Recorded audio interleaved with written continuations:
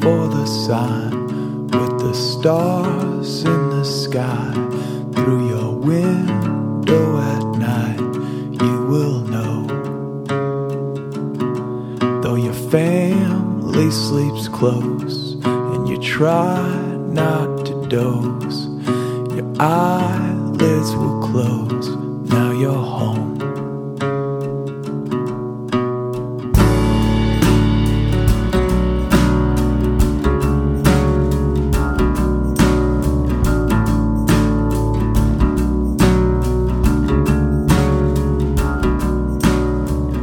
Welcome to Neil Armstrong's Giant Leap for Mankind Pancake House. My name is Mitch, and I will be your server this morning. For starters, can I get you anything to drink? We offer coffee, as well as 4 varieties of juices, as well as fine Pepsi-Cola products, as well as the Eagle Has Landed iced tea. What's in the Eagle Has Landed iced tea? My understanding is that it's like regular iced tea, except with the added distinction of being imbued with the pioneer spirit of the inaugural moon landing, which I'm sure you're aware captivated the minds and hearts of our entire nation in the summer of 1969. How is iced tea imbued with the pioneer spirit of the inaugural moon landing?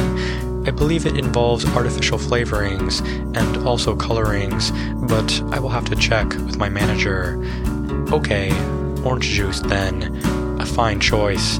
Orange juice is what my ex-girlfriend Maxine liked to order. Maybe it is what she still likes to order. I have no way of knowing. She lives out east and hasn't spoken to me in 3 years. Yes, we can make sure there is no pulp in the orange juice. I'll have your drinks coming right up.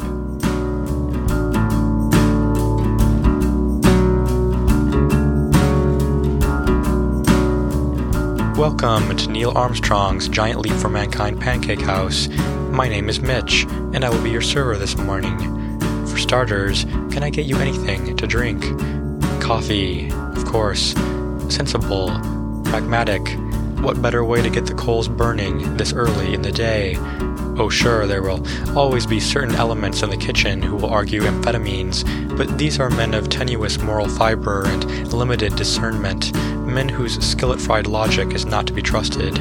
For my money, you can't do any better than a good hot cup of joe, rich and aromatic, strong and Spartan, Colombian, with sugar and or creamer added per your preference. I hope I'm not prying, but I can tell from the absence of fear or desperation in your drink orders that you are from out of town, and I wonder what brings you to our humble neck of the woods on this gray and barometrically unpromising morning. Just passing through, of course. Yes, I will be the first to tell you our town isn't the ideal place to spend an afternoon, much less one's life. We used to be known for our annual Elm Festival, but since the elms all died, the festival's sort of lost its luster. We also used to be California's #1 producer of novelty hats, but the factory closed down last April, and now there are long lines of unemployed factory workers wearing beer-dispensing fedoras and remote-control sombreros to protect their haggard faces from the sun. The tar pits are still there, fortunately, but unfortunately they tend to be cordoned off with police caution tape, what with the record numbers of unemployed novelty hat employees suicidally driving rented Hyundais into them. Maybe today they will be open to the public, however. One never knows. There are some brochures by the front entrance, in case you're interested, next to the brochures for food stamps, and clinical depression, and the Hyundai rental agency. I'll have your coffees coming right up.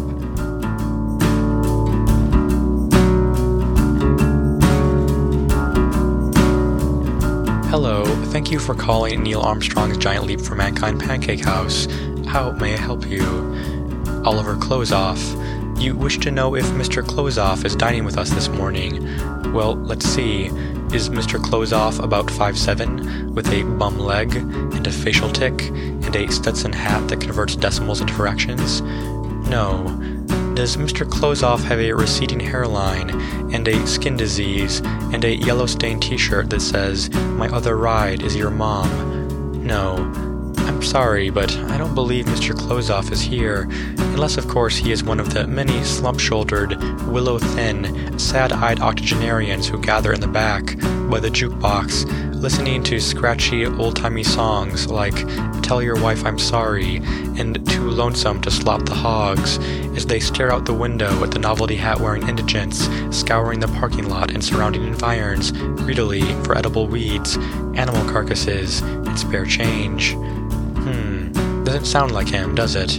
Well, if you leave me a number where I can reach you, I'll keep my eyes peeled for Mr. Closeoff, and if, by sweet serendipity, he should turn up at our restaurant, I shall corral him with great haste and inform him at once of your call. Thank you. You are more than kind. We value and treasure your call to Neil Armstrong's Giant Leap for Mankind Pancake House, and wish you a very pleasant day.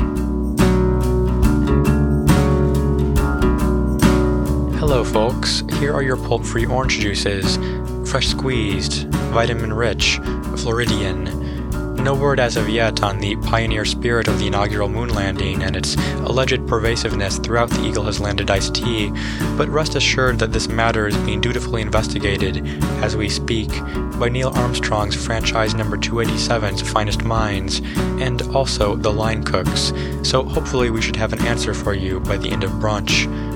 Are you ready to order, or do you need some more time? Excellent. Let's start with a young lady. The egg sandwich of tranquility, of course, an exquisite choice. And you, ma'am? The Buzz Aldrin straight from the griddle combo. Would you like that with the bacon strips or the pork sausage links? The bacon strips, certainly. A local treasure, ma'am, if I do say so myself, like a little taste of pig heaven in every bite.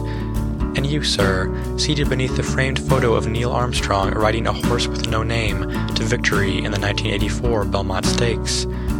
I'm sorry, but the One Small Step for Man meal deal has been discontinued, a matter unfortunately out of our hands, as in mandated by corporate, as in lawyers arriving in the kitchen earlier this month with briefcases handcuffed to their wrists.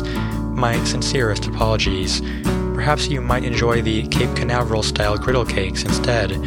Note that they are described in our menu as being an interstellar burst of fluffy, unforgettable flavor. No, sir, you are not mistaken. The One Small Step for Man meal deal is indeed clearly listed in the historic breakfast section of our menu, alongside an eye-catching color photo of Mr. Armstrong himself enjoying said meal deal at Neil Armstrong's franchise number 173 in Sugar Land, Texas. What is not clearly listed is the additional mandate from corporate strictly prohibiting the printing of new, updated, factually accurate menus in order to cut ink and paper costs, which explains the meal deal's rather misleading post-mortem presence on the handsome laminated pages before you. So, I can understand your confusion. I can understand your disappointment. I can understand why you doubtlessly consider our menu's historic breakfast section to be little more than a cruel, albeit attractively illustrated page of lies. At the same time, however, until corporate mandates candor, integrity, and truth, our hands are pretty much tied with bureaucratic red tape in regards to the whole meal deal issue, so Mr. A's hearty laminated enjoyment of the now-defunct deal, alongside the gushing menu description of the deal's savory sausage links, delicate buttermilk pancakes, ooey-gooey biscuits, et al., is sadly going to have to be a lie we all must learn to swallow. Note that the griddle cakes also come with a trio of eggs, as well as hash browns. Why has the One Small Step for Man meal deal been discontinued? Why is anything discontinued? Why, for instance, are there no more family nights at the tar pits? Why do people no longer buy novelty hats? Why do our town's birds no longer sing sweet, arresting melodies, but instead fall mysteriously dead from telephone wires, power lines, and desiccated elms? Why, when I finish my shift and drag my syrup-stained self into the parking lot, am I no longer greeted by Maxine, waiting for me in her daddy's long gray Oldsmobile, honking her horn and waving frantically and flashing her devastating smile, but by repo men, collecting from our customers their cars, motorcycles, RVs, pants, by apocalyptic cults, urging me to repent and make tax-free donations, by the police, questioning me in regards to yet another regular customer's Hyundai rental suicide, by the indigents, mumbling nonsense into their self-cleaning derbies, their coin-operated top hats, their Turkish fezzes with the voice of Franklin Delano Roosevelt emanating from somewhere near the tassels. Why, when my father wakes up in the morning, does he no longer exhibit even the slightest desire to live, so that my mother has to forcibly drag him from their bed, across the carpet, into the bathroom, into the shower, and blast him point-blank in the face with frigid water, so he is mentally alert enough to accept and swallow the applesauce, mashed potatoes, and banana pudding she spoons with no small effort into his mouth, then towel him off and drag him from the shower onto the toilet, so he can relieve himself with as little resulting porcelain and vinyl tile splattering mess as possible, then wipe him, shave him, apply his deodorant, his cologne, administer his heart medication, his proton pump inhibitors, his multivitamins, clothe him, kiss him, gently tousle his hair, plead with him to snap out of it, shake it off, fight, persevere, soldier on, kiss him again, scream, cry, curse, beat against the wall, break down, give up, cry some more, then, with near Herculean resolve, drag him across the puddle-littered vinyl, out of the bathroom, into the bedroom, and back to bed, so she can search for job openings on the internet, send out my father's resume, make email and phone inquiries, pound the pavement, follow leads, acquire contacts, wheel and deal, wine and dine, sweet talk, inveigle, finagle, and, once the opportunity arises, remove the scarlet nail polish from her fingernails, remove her blush, her lipstick, her wedding ring, her jewelry, her eyeshadow, scrub away any traces of designer knockoff perfume, tie her hair back into a ponytail, wrap her breasts in de-emphasizing bandages and her face with thick, non-prescription glasses, practice a firm handshake, an alpha male gait, a deep gravelly baritone modeled after the voice of veteran actor Jack Palance, pace back and forth in the upstairs hallway, curse, pray, cry some more, and then don a man's suit, a man's shoes, a man's cologne, a man's watch, a Freudian synthetic beard purchased from a theatrical makeup supplier during its Fat Lady Has Song liquidation sale, all so that she can assume my father's identity for job interviews in the hopes that when she finally is offered a position at a manufacturing plant or a PR firm or a defense contractor or a slaughterhouse or an adult video store or a wholesale mattress, linens, and taffeta outlet, she will come home, show my father her copy of the required W-4 form with her expert forgery of my father's signature at the bottom beneath the indicated number of allowances, and he will rise from their bed, take my bearded, defeminized mother in his arms, and look at her once more with eyes that recognize, affectionately, this cross-dressing woman before him, this woman who now brushes his teeth for him, this woman who with synthetic hair and spirit gum becomes him, this woman who so beguilingly and effortlessly conquered him, one chance night, at Love or Heartbreak karaoke, back in the heyday of novelty hats. The griddle cakes, a fantastic alternative, sir. Thank you for your understanding. I'll get your orders to the kitchen. Lickety-split. Hello, folks. Here's your coffee. Are you ready to order, or do you need some more time? Wonderful. Let's start with you, sir. Yes, the Neil Armstrong Classic. A marvelous choice, sir. You can't go wrong with a classic. And you, ma'am? The Mission Control Special, with the fresh strawberries or the warm fruit compote and whipped topping. Ah, truly, you are a woman to my heart. If you don't mind me asking, where are you folks headed after your brief sojourn in our fair town comes to an end? Down old Los Angeles way. Of course. Hollywood, movie stars, plastic surgeons, tiny dogs. Yes, I've half a mind to go there myself one day, but as for the foreseeable future, I've got my sights set on assistant manager here at Neil Armstrong's, what with the previous assistant manager driving himself into the tar pits in a rented Hyundai Accent in the wee hours of Monday morning. Yes, I know, it's very sad.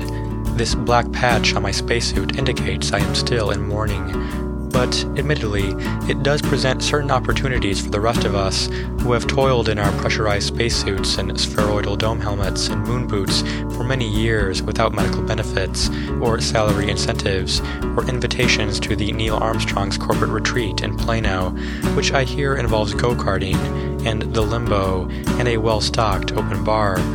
I realize this sounds insensitive. I realize it might rub people the wrong way. But, as the kitchen staff says, you have to break a few eggs, and beat them, and cook them at low to medium heat with onions, ham, bell peppers, mushrooms, diced tomatoes, and cheese to make an omelet. Let's see, I've worked here for 6 years now, since my junior year of high school. I know, even I have trouble believing it's been that long. It seems like only yesterday I was still a busboy, clearing tables, cleaning the floor, straightening and dusting the framed photos of Neil Armstrong on the moon in Apollo 11, jumping on an inflatable bounce house in Newark, New Jersey. Back then, my ex-girlfriend Maxine was still with me, and when my shift was over, I could always count on her to be waiting for me in the parking lot, engine idling, music blasting from her open windows, the greatest soft rock hits of the 70s, 80s, and 90s, accompanied by her shrill laughter, her honking horn. Back then, before the factory shut down, before the One Small Step for Man meal deal was discontinued, before Maxine left me for a college classmate out east, I'd climb in her daddy's Oldsmobile, which he called the Admiral, and which she called the Shark, and we'd gun it out of the parking lot with the Eagles, or Dan Fogelberg, or Captain and Tennille blaring from the speakers, and drive to the tar pits, where the people of our town gathered to toss away their loose change, and wish for brighter days. In those days, the tar pits were still a place of comfort, of hope, as advertised in the glossy brochures near our front entrance. People would park on nearby gravel, walk to the pit's edge with cups full of pennies, nickels, and dimes, and feed the tar like one might feed ducks pieces of bread, the pit feeders closing their eyes and wishing for winning lottery tickets, for big-screen TVs, for renovated kitchens and four-person spas. All sorts of folks came to the pits, young, old, well-off, poor, dentists and janitors and lawyers and ex-cons, and after they tossed their change and made their wishes, they would spread blankets on the grass and eat picnic lunches, potato salad, cold cuts, cucumber sandwiches, and ice-cold lemonade. Maxine and I ate with them, feasting on Neil Armstrong leftovers, compliments of my associates in the kitchen, and when our food was gone, and our bellies were full, we'd stroll down to the pits with the change from my tips, and make our own wishes, closing our eyes, side by side, and throwing my gratuities into the tar. I don't know what Maxine wished for, she would never tell me, but in those early days, I remember asking the pits for A's on my algebra tests, for the Giants to win the World Series, for Kurt Cobain to be resurrected, for some benevolent, deep-pocketed customer to leave me a $1,000 tip. These wishes never came true, of course, but I was young and hopeful, and so I kept tossing away my money, kept wishing. My first tar pit prayer to be answered, the only one, really, was the night I asked Maxine out, a beautiful, starry night, when we were still just friends, and I threw away my entire day's earnings, paper money and all, closing my eyes and trusting my salary to the wind, wishing for Maxine to say yes. Later that night, in the back of the Shark, she did just that, again and again, and in the leather Oldsmobile interior, my investment in the tar was repaid many times over. When our town grew sadder and bleaker, mom and pops closing, Walmarts encroaching, novelty hat layoffs ensuring brisk business at the unemployment office, so too did the tar pits. People still came, but they no longer picnicked, instead tossing their currency and driving straight home, too anxious or despondent to enjoy French onion dip, carrot sticks, marmalade. They still brought cups, still threw coins, but now only pennies or funny money, novelty coins bearing the face of Ronald Reagan or Arnold Schwarzenegger, nickels and dimes too valuable to waste, even, especially, on a wish. There had been family nights, parents bringing their children to cook s'mores and corn on the cob and beans and weenies over open fires at the edge of the tar, but the families stopped coming, kept home by second jobs and painful divorces and the opiate glow of television. American litigators, Lewis and Clark, Miami, who can drive the fastest backwards. Instead, the pits attracted loners, drifters, widows and widowers, wishing not for remodeled kitchens and big-screen TVs, but for a reversal of time, their jobs back, their wives back, their lives back. When Maxine left for school, I still visited the pits from time to time, but it wasn't the same without her. I would take the pennies from my tips and toss them into the pitch, closing my eyes and wishing for Maxine to reappear at my side, but it didn't feel like wishing anymore. It just felt like wasting money. Eventually, after the factory closed down, after our streets were swarmed by panhandlers and drunks and addicts wearing Panama hats that could play Frere Jacques and the Star-Spangled Banner in all 12 keys, the rest of the town reached the same realization that wishing only made things worse and stopped throwing away their money, started throwing away themselves. First, there was the foreman from the Novelty Hat Factory who ended a 3-day meth binge with a fatal belly flop into the pits from an overlooking hill, a Christmas caroling pork pie hat still snug on his head. Then there was his grieving wife, who hijacked the hearse during her husband's funeral and drove him into the tar for the second time, and herself for the first and last. Soon, like a dam of humanity bursting, there were more. Young men who had lost their way, middle-aged men who had lost everything, old men who had nothing left to lose, leaping and diving and driving rented Hyundais into the pits, and the local news added a regular suicide section to its evening broadcasts, in between sports and the weather. The anchors became experts at transitioning seamlessly from slam dunks and blocked field goals and wacky baseball bloopers to the self-destruction of human life, and then to warm fronts, cold fronts, 5-day forecasts, and barometric pressure. By this time, Maxine was long gone, had stopped answering my phone calls, stopped responding to my letters, and now when my shift at Neil Armstrong's is done, I walk outside to find no one waiting for me but the novelty hat-wearing homeless, circling me like buzzards and begging for whatever I can spare for my tips. The tar is surrounded by caution tape. The shark rests on blocks on Maxine's parents' front lawn. My pennies remain in my hands, not going to the tar, not going to the homeless, not going to anyone, saved in mason jars beneath my bed for when my wishes no longer feel like a waste. I'll get your orders to the kitchen, lickety-split. Glowing lights on the tree and the presents beneath. You've been dreaming sweet scenes in your bed of the porcelain sheep and the shepherds and kings, the small gray figurines round the cowshed. All signs point back home.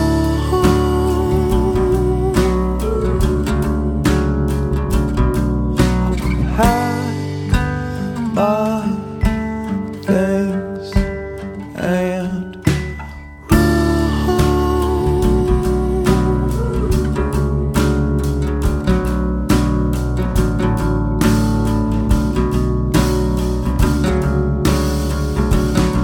now the mother she cries, the red blood, the deep sighs, the cold air, the dark sky on your ceiling. As the angels look on and the night turns to dawn, your living room fills with song, Mary singing. All signs point back home.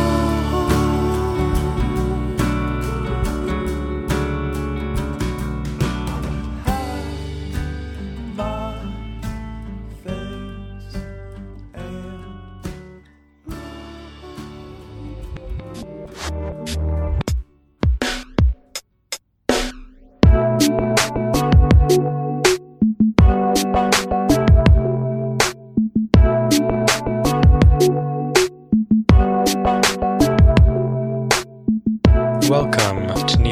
Armstrong's Giant Leap for Mankind Pancake House. My name is Mitch, and I will be your server this afternoon. For starters, can I get you anything to drink? Water, of course, a shrewd choice, especially in these times of economic turmoil. Why, just yesterday, the economic turmoil was such that our air conditioning quit working, and we discovered a family of 4 living in our ventilation system. They had been subsisting for several weeks on NutraSweet packets, lemon slices, and pancake batter, and had made bedding out of the insulation. Now, I don't know about you, but in times like these, I find it a great comfort to know that I can walk into any restaurant and be served a nice, cold, refreshing glass of water with not a penny in my pocket. I can quench my thirst, wet my whistle, satisfy my most basic biological needs with delicious, fluoridated, chlorinated municipal water at no financial detriment to myself. Yes, it's good to know that even amid our town's complete economic collapse, in which parents attempt to sell their children on eBay, in which thieves steal wheelchairs from the elderly for the scrap metal, in which truck stop hookers add hidden fees and surcharges to even the most basic sexual acts to compensate for the rising cost of oil-based lubricant and latex, some things, thank God, will always be free. Oh, bottled water. That will be $3.50 plus tax. I'll have your waters coming right up.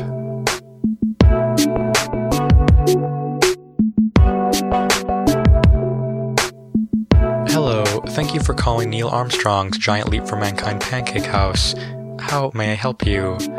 Amanda Hugginkiss. You wish to know if Ms. Hugginkiss is dining with us this afternoon. Well, let's see.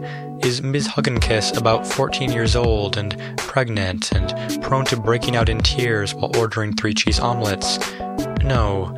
Does Ms. Hugginkiss wear garish makeup and see-through leggings and make frequent unbecoming offers to restaurant patrons, despite the sign on our front entrance that clearly says, "No soliciting"? No. Maybe if you described Ms. Hugginkiss's distinguishing characteristics, I would better be able to assist you in your search for the woman in question. For starters, what color are her eyes? Brown.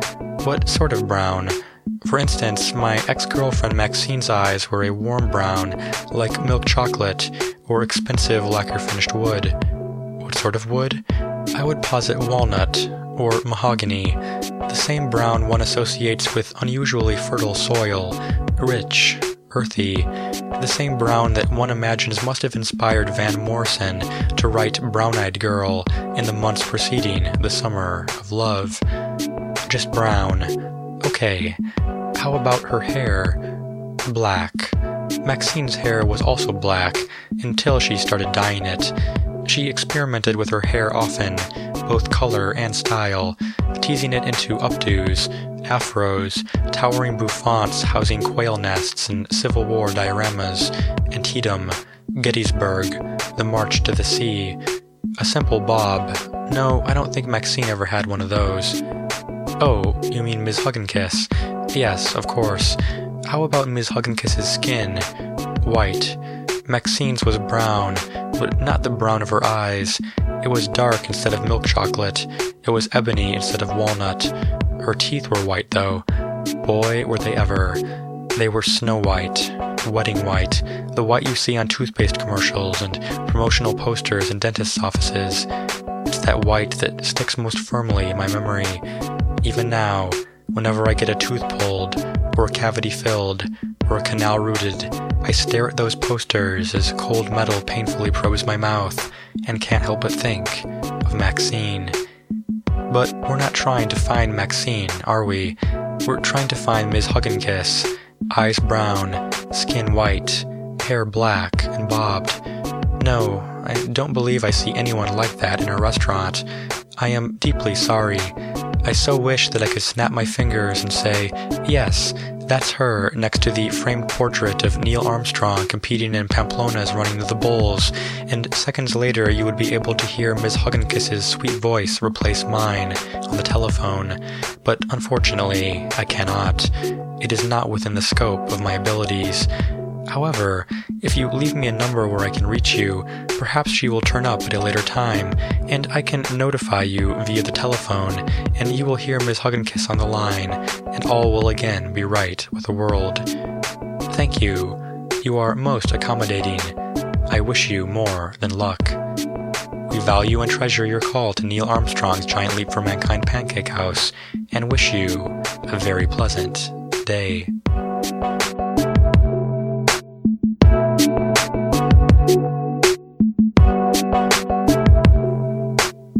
Welcome to Neil Armstrong's Giant Leap for Mankind Pancake House. My name is Mitch, and I will be your server this afternoon. For starters, can I get you anything to drink? How sweet is the Eagle Has Landed iced tea? That is an excellent question. I would say that it is sweeter than unsweetened iced tea. It is sweeter than grapefruit juice, and blood, and a mouthful of dirt. But it is not as sweet as, say, a refreshing Pepsi-Cola product, or a dripping honeycomb, or the kiss of a lover who's been chewing spearmint gum. You've never kissed someone who's been chewing spearmint gum? Why, that's very unfortunate. You should try it as soon as possible. You're a priest. My apologies, Father. How very discourteous of me. Let me then describe for you what it's like. My ex-girlfriend, Maxine, was a huge fan of a particular brand of spearmint gum called Professor Albert's. Professor Albert's was unique among gum brands in that it included short excerpts from master's theses and doctoral dissertations in every pack. Often, when Maxine picked me up from Neil Armstrong's, she would have just purchased a Professor Albert's from Bergman's Pharmacy next door, and it became a ritual for us to open the packaging together, and for Maxine to read the academic text out loud into my ear as the radio played a favorite soft rock hit of the 70s, 80s, or 90s, and I ran my fingers along her skin, through her hair. I wish I could convey to you, Father, the anticipation I felt, the burning desire, as she whispered into my ear phrases like optimal frequency displacement duration and extracellular matrix production in monolayers of invertebral disk cells and Lagrangian coherent structures and transport in two-dimensional incompressible flows with geophysical applications, her voice low and sultry, her breath warm and fragrant, the sweet smell of spearmint wafting its way into my nostrils. No one could make bibliographic citations sound more erotic. No one could make the esoterics of academia sound sexier. When the excerpt ended, usually mid-sentence, she would fall silent for a long, long time, and the only sounds would be the Shark's engine and the soft rock favorite, and Maxine's breath, warm and pulsating against my ear. Sometimes it would stay like this for an entire song, sometimes two, especially back-to-back Fridays when the radio would play double helpings of the Eagles, Kansas, Elton John, Desperado and Take It to the Limit, Tiny Dancer and Candle in the Wind. And when she finally kissed me, Father, it's hard to describe, but you know how in the Bible, in the Old Testament, they refer to the Promised Land as the land of milk and honey? And as we've all tasted milk, and we've all tasted honey, we're aware that both, though certainly enjoyable, aren't necessarily so earth-shattering, flavor-wise, to warrant inclusions as the specials of the day in paradise. And yet, even still, we get the feeling that in the Promised Land, milk transcends milk, honey transcends honey, so that after our 40 years in the desert, we expect to find scores of men and women in long, flowing white robes, downing jugs of milk as if death-desperate with thirst, slathering their steaks and salads and latkes and lamb kebabs and faces and breasts and beards with honey, everyone emitting near-orgasmic moans of pleasure as their taste receptors are overwhelmed by stimuli more potent and electric and life-altering than we could ever begin to imagine. Well, kissing Maxine was like tasting the Promised Land. She was my milk and my honey. Father, I do not know what your experience with kissing was before you answered the sacred call of the cloth, but there are many different types of kisses, kissers, kissees. In films, you have no doubt seen some examples: the light peck, the adolescent tongue joust, the passionate lip suctions, buildings burn, and aliens hover, and meteors hurtle toward the earth. But there are more many more than Hollywood or television would lead us to believe exist. There are kisses that make you think about the past and the future and poetry and soft rock and Shakespeare. There are kisses that make you think about sex and commitment and philandry and boredom and love. There are kissers who make contracts with their lips, treaties with their tongue, kissees who accept or reject or bargain with teeth and suction and saliva. There are kisses that stop time and pass it, preserve time and dismantle it, abandon time and restore it. There are kisses that make you think about neurochemistry. There are kisses that make you think about neoconservatism. There are kisses that make you think about the stock market. Father, what I want to convey to you is not which category Maxine's kisses fell into, because they fell into so many, but merely the fact that the sum total of all her kisses, the composite kiss, the 3-year accumulation of God knows how much saliva and spit and spearmint, still has the power, when recalled, to devastate me, to leave me completely incapacitated. Even now, if I accept a piece of gum from a coworker and realize too late it's a Professor Albert's, the memory of Maxine comes flooding back. Every kiss, every soft rock favorite, every academic passage about flow cytometrics and organophosphorus acid anhydrolase and hypoxic acidotic cardiomyocyte, and I can't move, can't speak, can only stand catatonically still in my pressurized spacesuit and wait for my paralysis to pass. And even when I come to, when I regain my speech, my composure, my motor functions, she still lingers, still haunts me, as long as the taste of Professor Albert's spearmint lingers in my mouth, the taste of sweetness and bitterness, of fondness and regret, of milk laced with bovine growth hormone and honey artificially constructed by lab coat-wearing scientists, their bioengineered ambrosia bottled and sold in the gleaming Walmarts of the Promised Land at 20% off, with coupon, while supplies last. So when I say that Maxine's kiss is sweeter than the Eagle Has Landed iced tea, Father, know that it is. Unquestionably, it is. But also know that the aftertaste is far more bitter and salty and metallic and sad. No longer feeling like iced tea, then. Diet Pepsi, of course, a shrewd choice, delicious, low-calorie, carbonated. What more could anyone ask for? A garnish of lemon, of course. I'll have your drink coming right up. Hello, folks. Here are your waters. Are you ready to order, or do you need some more time? Wonderful. Let's start with you, sir, in the booth seat. The Space Shuttle Challenger Disaster Memorial Cheesesteak, of course, a perennial favorite. And you, sir, next to the framed photo of Neil Armstrong playing Danny Zuko in a regional theater production of Grease. The same. Very good. Great minds think alike. Is there anything else I can get you? The hostess's phone number.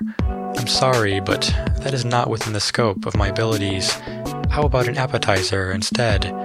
There is a special on the garlic bread, and both the beer-battered O-rings and the John Glenn signature cheese sticks are exceptionally delicious. You just want the hostess. I understand, but again, I cannot help you. The 7 digits plus area code that you seek are sadly not in my possession. I'm asked this question often, more often than you could ever imagine, and each time that I must inform my valued customers that I am unable to assist them, that despite repeated attempts to obtain the phone numbers of the hostess, the dishwashers, the absolute fox from the Department of Health who inspects Neil Armstrongs for code violations, I have been completely unsuccessful with my amorous inquests. It is with grave disappointment, with a dagger digging into my cold, black heart, that I let my customers down, that I fail to deliver on Neil Armstrong's promise of 100% satisfaction, of unparalleled customer service. But, in my defense, note that my inability to relieve the fairer sex of their contact information is in no way a product of my disregard or contempt for my customers, but is rather the result of certain handicaps unfortunately inherent with employment at America's fastest-growing space exploration-themed pancake house. For instance, my pressurized spacesuit is very inconvenient to clean, and so I often reek of weeks-old syrup and pancake batter. Also, due to staffing shortages, I often have to work both the afternoon and the night shift, and so by 3 or 4 a.m. my mental acuity is so reduced that any flirtation with the dishwashers is inevitably conducted in monosyllabic Neanderthal grunts. I do not know what methods you employ in pursuit of romantic connection, but I would posit that if you found yourself in my weighted, low-gravity compensating shoes, you would discover that your available options for approaching the opposite sex would be severely limited. Your come-hither stares would be ignored, your furtive glances would go unacknowledged, your surefire pickup lines would fall flat. You could try every trick in the book, pull out all the stops, shower her with compliments, lavish her with roses, memorize the romantics, utilize a wingman, fabricate a personal tragedy, borrow an adorable dog, achieve Schwarzeneggerian musculature, pretend to be an orphan, pretend to be Italian, pretend to be French, read self-improvement manuals, romantic comedy screenplays, articles in men's magazines with cover headings such as "Is Your Girlfriend Hot Enough?" and 101 Great Moments in Fellatio, and How to Turn Her No into a Yes. But sooner or later, you would learn what I have learned, as presumably has Neil Armstrong, judging from the framed photo showing him loitering alone and in full astronaut attire by the punch bowls at a NASA alumni spring dance, which is this: engaging in the delicate art of seduction in a pressurized spacesuit, spheroidal dome helmet, and moon boots is about as viable as traveling through outer space in an Oldsmobile. Yes, I will admit, my dating life has become rather barren. As of late, it's gotten so bad that I've become a nearly nightly regular of the Surgeon General's Bar and Grill. The Surgeon General's is where our town's most desperate and lonesome singles go to inhale secondhand smoke and guzzle overpriced beer and seek out sexual entanglement as a jukebox plays public service announcements about diabetes, exposed power lines, throat cancer. There are cigarette warning labels on the walls, and a floor-to-ceiling Hippocratic staff in the back, on which gaunt-looking strippers named after antidepressants dance. The waitresses and bar girls wear skimpy, cut-off hospital scrubs, and the many wall-mounted televisions broadcast live operating room footage of biopsies, vasectomies, colonoscopies, breast implantation. Everyone is too drunk and despondent to speak, and so we instead joylessly and artlessly make eye contact and hold up complimentary placards with pre-printed pickup lines. Come here often. What's your sign? If you were aspirin, I would take you every 4 to 6 hours. Understand that none of us ever dreamed we'd end up here, night after night, reflexively raising and lowering our placards like bolo tie-wearing Texans at a cattle auction, but the other available options are even worse. There are the Russian mail-order brides who have lived in an abandoned Kentucky Fried Chicken down by the river ever since their unsatisfied husbands attempted to return them via the U.S. mail, bound with packing tape and swathed with commemorative stamps. There is GarageSaleOfLove.com, in which enterprising and loveless vendors offer dinette sets and futons and Herb Alpert and the Tijuana Brass Records in exchange for dates, or kisses, or a single conciliatory embrace. There are the truck stop hookers who, in these tough economic times, are forced to entice customers with clearance sales, holiday giveaways, contests and raffles for free hand jobs, blowjobs, flavored prophylactics. And then, of course, there's plain old loneliness, microwave dinner for one, calendar blank, cell phone silent, television broadcasting America's sexiest data entry specialists with the sound off as the radio plays favorite soft rock hits of the 70s, 80s, and 90s. Summer breeze, the air that I breathe. My heart will go on. I'll get your orders to the kitchen. Lickety split.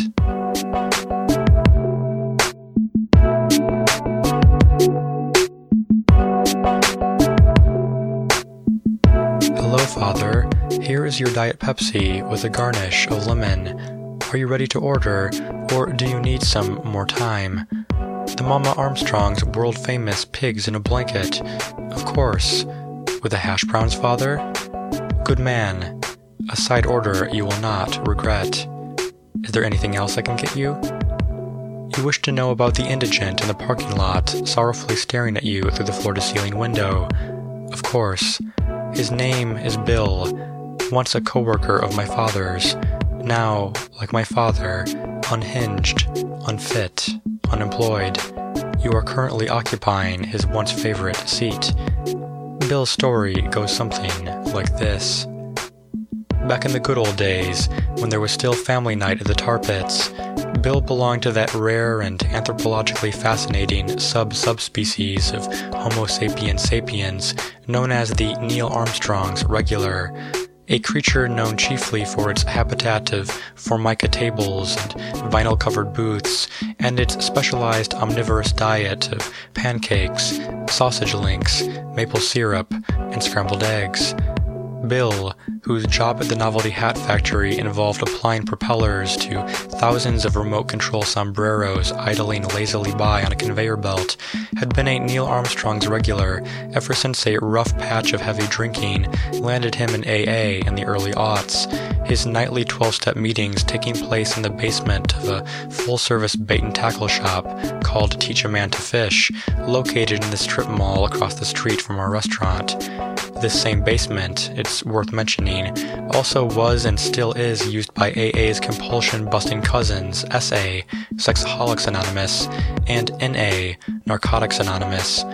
It's no secret to anyone in town that a healthy percentage of our regulars are either fishing enthusiasts or are recovering alcoholics, sex fiends, or heroin addicts. So Bill was a recovering alcoholic and a regular, and ate dinner at Neil Armstrong's every weekday evening at precisely 6 o'clock. This gave him a good hour and 45 minutes to decompress from assembly line monotony in Neil Armstrong's syrup-scented interior until he had to walk across the street to make his 8 p.m. AA meeting beneath Teach a Man to Fish. Because so many of our regulars were struggling with addiction, one day at a time, they'd often say after ordering their waters, their refreshing Pepsi-Cola products, God grant me the serenity. Our regulars tended to be rather obsessive-compulsive with their dining habits, replacing their chemical lust for alcohol or opiates or orgasms with an equally intense but less socially stigmatized addiction to buttermilk pancakes, pork sausage links, warm ooey-gooey biscuits. There was, for instance, Pascal, a former dopehead who always ordered the Mission Control Special with the warm fruit compote and whipped topping, every time, without fail, plus with the special instructions that the whipped topping be applied in 7 discrete white dots resembling the named stars of the constellation Ursa Minor. There was Deborah, a 4-month sober alcoholic who always ordered the Eagle Has Landed iced tea without the pioneer spirit of the inaugural moon landing, and the Space Shuttle Challenger Disaster Memorial cheesesteak without the cheese. There was Treat, a recovering sex maniac who always ordered the Cape Canaveral-style griddle cakes with a side salad containing extra cucumbers but no carrots or a chopped egg or romaine lettuce or baby corn, 5 days a week, 52 weeks a year, religious and federally observed holidays not exempt. And then there was Bill. Bill's substitute addiction, unlike those of his Neil Armstrong's pancake and maple syrup craving co-addicts, was not, at its root, culinary. Rather, it involved seating arrangements. Every workday, at 12 noon, during Bill's lunch break, he would call our hostess, Patsy, and request that his favorite booth be reserved for 6 o'clock sharp. We don't take reservations at Neil Armstrong's Giant Leap for Mankind Pancake House, never have, but there was certainly no use in telling this to Bill. Just as Bill's brothers and sisters in AA and NA and SA attempted to maintain 12-step homeostasis and quell their respective self-destructive urges via the familiar tang of Neil Armstrong's fresh-squeezed orange juice, the familiar fluffiness of her buttermilk pancakes, the familiar patriotic/caffeinated buzz of the Eagle Has Landed iced tea, Bill sought refuge from his own dipsomaniacal demons in the familiar comforts of his favorite vinyl-covered corner booth. The same booth, Father, in which you now enjoy your ice-cold Diet Pepsi with a garnish of lemon. Bill would make his lunch break phone call, work the rest of his shift, punch out, go home, get changed, and show up at Neil's at 6 o'clock sharp. And if the booth, his booth, was occupied, oh boy, trouble. To his credit, he wouldn't make a big scene or anything. He wouldn't harangue Patsy at her hostess's podium, wouldn't rant and rave, wouldn't utter that dreaded contempt-coded phrase, "I'd like to speak to your manager." He would wander the restaurant interior, zombie-like, and make small children cry as he lingered dead-eyed and sallow-faced by the restaurant-provided high chairs. He would inadvertently collide with Neil Armstrong's servers and send bottomless coffee spilling all over their impossible-to-clean, chalk-white pressurized suits. He would stagger violently into paying customers Formica tables while attempting to study the framed photos of Neil Armstrong with Nixon, Warhol, Cassavetes, and Sartre, and cause the Neil Armstrong Classic, or the One Small Step for Man meal deal, or the Mission Control Special with warm fruit compote and whipped topping, to careen onto some recovering winos, or fishing enthusiasts, or hardcore sex animals, or methadone clinic outpatients' lap. So Patsy took Bill's reservations. She wrote herself a note on a sticky yellow post-it and place-saved Bill's booth with life-size cardboard cutouts of the crew of Apollo 11 every weekday afternoon at 4:30 p.m., just to be safe. For 1.5 hours, the mute, immobile, corrugated, two-dimensional crew of Apollo 11 held court in Bill's booth, delighting small children, unwittingly posing for family photo ops, staring off into the distance in disparate directions heroically, patriotically, and unblinkingly. And then at 6 o'clock sharp, Bill strolled into Neil Armstrong's with a smile. "Hiya, Patsy, what's new?" And Patsy gave the servers the signal to remove the cardboard Neil, Buzz, and Michael Collins from Bill's booth, and then showed Bill to his seat. "Right this way, Mr. Bill." And Bill politely ordered his food, ate without incident, and left his server a generous 25 to 30% tip. No wandering, no collisions, no former heroin addicts or booze hounds or sex fiends with maple syrup all over their laps. No harm, no foul, no crying children. Everybody won. Then the factory shut down. I remember the last day of its operation distinctly. My father coming home, exhaling deeply, collapsing onto the couch and not getting up. My mother returning from her shift at Shave and Save, dog-tired, oblivious, slapping at my father's back. "God damn it, Walt, you're lying on the remote." I worked the late shift at Neil Armstrong's that day, and I saw men weeping into piles of golden buttermilk pancakes. I saw women, some visibly pregnant, tear at their clothes, gnash their teeth, rub hash browns all over their skin. I saw long lines of laid-off novelty hat employees congregating outside the Surgeon General's, across the street, next door to teach a man to fish, accepting free samples of prescription medication from sexy pharmaceutical reps in leather corsets and fishnet stockings, who dispensed their complimentary pain-dulling pills beneath a flickering marquee announcing the GlaxoSmithKline all-nude review in all-business sans-serif font. And I saw Bill, asleep in his favorite booth, where he remained, peaceful and unconscious, well into the wee hours of the morning. After the factory closed down, the mood in Neil Armstrong's was funereal. Some female customers wore mourning veils, others solemnly gripped the stems of white lilies. Almost everyone, male and female, wore black. Bill, no longer occupied with 8 hours a day of assembly line work, dutifully outfitting remote control sombreros, maximum cruising altitude of 75 feet, with rotary propellers, spent most of his waking hours, plus many of his non-waking ones, at Neil Armstrong's, in his favorite booth, drowning his sorrows in maple syrup and heavy country-style gravy. "God grant me the serenity," he said, tearfully, "to the cardboard crew of Apollo 11 sharing his seat in solidarity. The jukebox played Dust in the Wind, Waiting Round to Die, assorted Hungarian dirges. "Easy does it," said Bill. "First things first. There's no gain without pain. One day at a time." Soon, the regulars started relapsing. Our dishwashers and busboys would take out the trash and find our AWOL valued customers in flagrant delicto, out back, drunk or high or fornicating in our commercial dumpster.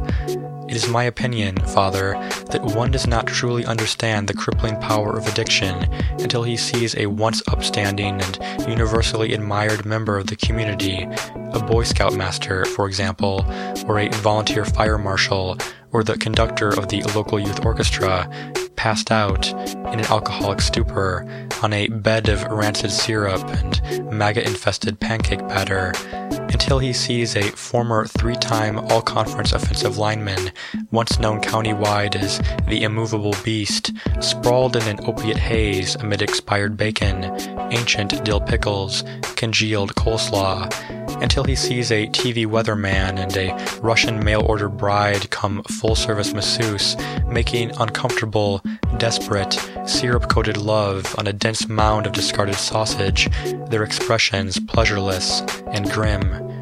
At this time, we also discovered, in our dumpsters, and in our streets, and on our median strips, and in our waterways, untold thousands of novelty hats. Disgruntled former employees breaking into the factory late at night and escaping with novelty hats by the sackful, raging recession victims and shareholders burning oscillating Hamburgs, name that tune mortarboards, and AM/FM trilbies in a large bonfire in front of the local Wells Fargo Bank, turbulent Santa Ana-style winds carrying the surviving merchandise all across our depressed, despondent, dead elm-riddled town. For the most part, everyone suffered. Shopkeepers lost their customers, real estate agents were unable to sell new homes, professional clowns performed at children's birthday parties and were paid only in surplus cake icing. But the news channels, of course, had a never-ending field day. Plucky, gel-haired reporters on location in boarded-up, hat-littered downtown, intoning solemnly about our town's desolation and depravity, and swirling funnel clouds of glow-in-the-dark fedoras. News anchors in crisp suits and tight-fitting sweaters and cleavage-revealing blouses, nodding their heads empathically, and now to stew for suicides and the weather. Civic leaders appealed to the local government for assistance, but it did little good. Marches and rallies were staged with spotty attendance. Buttons and bumper stickers were passed out, then found minutes later tossed onto the curb. The mayor's office did institute one protester-appeasing program, a city beautification project, wherein church and youth and other volunteer groups were to collect the surplus street littering hats and deposit them in various Goodwill and St. Vincent de Paul drop-off boxes located throughout our town. But after it was discovered that a colony of drug-addicted indigents were using said drop-off boxes for intravenous injections and shelter, and a growing subset of the truck stop hookers were using the boxes to clandestinely and gratuitously pursue their commercial interests, the project was scrapped, the drop-off boxes were abandoned, and our streets and sidewalks and lawns remained covered in polyester, suede, leather, and felt. And yet, through all of this, the layoffs, the outrage, the helplessness, the littering, the frustration, the growing number of ex-regulars boozing and screwing and shooting up in St. Vincent de Paul drop-off boxes and in our restaurant's solid waste, Bill kept coming into Neil Armstrong's. Despite the economic hardship and the count-on-one-hand crowds at AA meetings and the neon temptations of the Surgeon General's flickering Miller Lite and Heineken and Budweiser King of Beer's window display signs, Bill kept sitting in his beloved seat, kept devouring pancakes and pork sausage links, kept spilling his sorrows to Cardboard Neil and Buzz, kept saying no to the seductions of the bottle. Kept spilling his sorrows to Cardboard Neil and Buzz, kept saying no to the seductions of the bottle. My father, meanwhile, remained on our living room couch, sleeping all day, moaning low in the night, befouling his underclothes on the upholstery, unless my mother stood watch diligently with the bedpan. At first my mother was heartbreakingly tender and understanding and acquiescent. She gently tousled my father's unwashed hair, emptied the bedpan's contents without complaint, spoke to my father only in the most hushed, loving, and non-combative of tones. "Whenever you feel ready to discuss this, Walt, honey, dear, I'll be right here, on the Barca lounger. You need only to say the word." But even the most devoted and giving and selfless of spouses has her limit. Even the kindest and truest of hearts can only take so much. My mother's heart, for instance, could not quite take my father's lifeless, unseemly, ripe-smelling husk remaining on our living room couch during her own parents' announced at the last-minute Easter visit from Tacoma, Washington. Could not quite take the inevitable concerned parental lines of questioning once she explained that my father would not be able to attend Easter Mass, would not be able to help decorate brightly dyed hard-boiled eggs, would not be able to shake her parents' hands or respond to external stimuli or bathe, clothe, shave, feed, or hygienically relieve himself due to his being gripped by catatonia ever since losing his job ensuring the quality control of novelty hats. And so, after a particularly exhausting and emotionally taxing and syrup-splattering shift at Neil Armstrong's Giant Leap for Mankind Pancake House, I had to help my 5'0", 100-pound former ballerina mother carry my ex-middle linebacker father up the precarious uncarpeted stairs to the master bedroom. The bedroom where he has remained ever since, minus brief interludes in the nearby bathroom for periodic upkeep and maintenance. To cover for my father's conspicuous absence during my maternal grandparents' Good Friday through Easter Monday visit, my mother said that my father was away on vacation, out east, touring the most well-tended and photogenic gravesites of the Union's and the Confederacy's Civil War dead. She explained that Easter season was a particularly appealing time of year for historical graveyard tourism due to pleasant weather and festive holiday hotel discounts and the profusion of nearby large-scale reenactments of famous battles such as Shiloh and Chickamauga and the Wilderness, and explained away my father's faintly audible low moaning by chalking it up to either the wind, residential traffic, or our home's antiquated heating and ventilation system. There is no doubt that enduring my grandparents' ill-timed Easter visit with a secretly deranged and motionless and incontinent husband hidden away in her bedroom was very hard on my mother.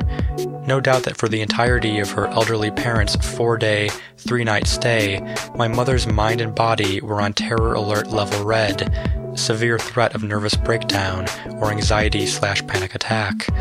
But, to her immense credit, she remained strong. She valiantly weathered our pastor's wirelessly amplified Easter sermon on God's love shining radiantly upon us, even as our loved ones lose their livelihoods and succumb to vice and propel themselves in rented Hyundais into the tar pits. She bravely kept it together during the prayer of thanks at a post-Mass brunch, the pastel revelry of at-home Easter egg consumption, the grandfather-suggested familial viewing of Ben-Hur on DVD with subtitles in simplified Chinese that my mother didn't even bother trying to turn off. But, again, there is only so much a tender and true heart can take. When Easter Monday came, and my mother dropped her kiss-blowing parents off at Sacramento International, and she returned home to me finishing off the Easter vodka straight from the bottle on the now available living room couch, and to her catatonic husband still in the master bedroom, in bed, staring at the ceiling, not blinking, moaning low, she lost it. My mother screaming, kicking, flailing, cursing, taking the Lord's name repeatedly and effusively in vain. The vodka hadn't yet kicked in, so I was thankfully able to dodge the chocolate rabbit and baby chick heads flying at me as my mother judo chopped the leftover Easter candy. I was able to ferry the most irreplaceable of our family heirlooms and the most expensive of our audiovisual equipment to the safety of the downstairs bathroom, where I locked myself in until the sounds of living room smashing and clattering and screaming ceased. Of course, when they did finally cease, I was quite drunk. My first clue that I was quite drunk was when I tried to exit the bathroom, unsuccessfully, for 10 minutes, and then realized I had been accidentally flushing the toilet instead of turning the door handle. My second clue that I was quite drunk was when I finally did turn the door handle and open the door and exit the bathroom, and I abruptly fell flat on my face. One of the first things I noticed, after impact, from my worm's eye view prostrate on the hardwood floor, was that there was Easter chocolate everywhere. On the windows, on the bookshelves, on the family portraits, on the blinds. In some places, the shards of shattered chocolate were anatomically discernible: ears on the couch, beaks on the Barca lounger, cottontails on the coffee table, wings on the fake Persian rug. But in other places, the confectionery remains were unrecognizable: discolorations on the floorboards, abstract expressionism on the walls, Rorschach blots on the radiator, the curtains, the ceiling, ugly, brown, fecal-looking smears on the Hardy Boys series, the collected works of Danielle Steele, all 32 volumes of the Encyclopedia Britannica. "It's okay," said my mother, calm, collected, resting on the chocolate-covered couch. "We can get through this. People have gotten through worse. Compare this to Dresden, Hiroshima, Nagasaki, Stalingrad. Compare this to Bataan, Chernobyl, Bhopal, Darfur. See, really, this is nothing. This is small potatoes, bush league, kid stuff. Compare this to Sarajevo. Compare this to Gaza, Fallujah, Rwanda, the Trail of Tears. What history tells us is that people can survive anything, that people are resilient, that people always find a way. Compare this to Kashmir. Compare this to Dachau, to Riechenstadt, Auschwitz, Buchenwald. The key is to remember that things could be far, far worse. The key is to maintain a proper perspective. The alcohol now coursing through my bloodstream had made up 50% of the Easter vodka I had earlier consumed on the living room couch before my mother started performing jujitsu on chocolate baby chicks and semi-sweet Easter bunnies. This meant that the vodka was 100 proof, at least as labeled in the United States. The clinical term for the effect the alcohol had on my eyesight was diplopia, double vision, which caused my mother to divide into two identical mothers, side by side, phasing in and out of convergence, both mothers with the same out-of-fashion clothes, the same out-of-fashion hairstyle, the same out-of-fashion hairstyle, the same out-of-fashion facial expression of tenderness, resilience, and love. I tried to ocularly consolidate my two mothers into one, attempted unification, as with post-Berlin Wall East and West Germany, but the vodka in my veins wouldn't let me. I also attempted verticality, tried to raise myself several inches off the hardwood floor, but the vodka wouldn't let me do that, either. "What it comes down to is a choice," said my mothers, both of them, one voice from two identical mouths. In column A, we have things like despair, anxiety, frustration. We have self-pity. We have surrender. We have helplessness, anger, depression, fear. And then we have column B, strength, persistence, courage and hope, resolve, fortitude, tenacity, love. This isn't mix and match. It's not build your own burger. It's not an all-you-can-eat buffet. It's either all of one or all of the other. Column A or column B. Which do we choose? What do we decide? How do we live? Personally, I think the choice is really quite clear. The vodka was Polish. In our household, it was used only for special occasions, such as holidays, birthdays, and surprise outcomes of major sporting events. I'm not actually a big vodka drinker. I'm more of a whiskey man, maybe the occasional rum and coke. But as the years go by and my need for therapeutic intoxication grows, my palate becomes less and less discerning. For instance, these days I mostly pound Miller Lite at the Surgeon General's. Inelegant, yes, I know, Father. Vulgar, unsophisticated, plebeian. But you want to know something? It still does. The trick. So here's what we're gonna do, said my mother. From now on, every day, we're gonna let your father know that we love him, no matter what. Even if he's like this for weeks. Even if he's like this for months, years, decades, forever. It doesn't matter. It makes no difference. The important thing is that he is your father and my husband, and he is here, and he is loved. I admit that at first it will not be easy. It's not going to be happy days. It's not going to be Leave It to Beaver. But we've got to do our best. We've got to try. Column B. We've got to fight. Maybe we'll have to do without some luxuries until your father gets back on his feet. Cable, high-speed internet, Netflix, dining out, daily showers. But don't let it get you down. Don't make your father think we are disappointed in him, that he is blamed, that he is at fault. Maybe we'll have to sell some of the furniture. This couch might fetch more than you think. The coffee table, the Barcalounger, the cabinets, the bureaus, our beds. eBay is a wonderful resource for people in our situation. There's no reason he even has to know until he's fully recovered. It's not like we'll be dragging him downstairs anytime soon. Plus, remember, the TV, the 5.1 surround system, the furniture, they're all just things, objects, inorganic, easily replaceable. The dining table might get us 60 or 70. The liquor cabinet might get us 45. So maybe we'll have to sell the house. Maybe we won't be able to find any buyers and the bank will foreclose and we'll have to move in with my parents in Tacoma. So be it. It's not like Tacoma's Trenchtown. It's not like Tacoma's Kabul, Mogadishu, Port-au-Prince, Brazzaville, Tehran. Mount Rainier, for instance, is lovely.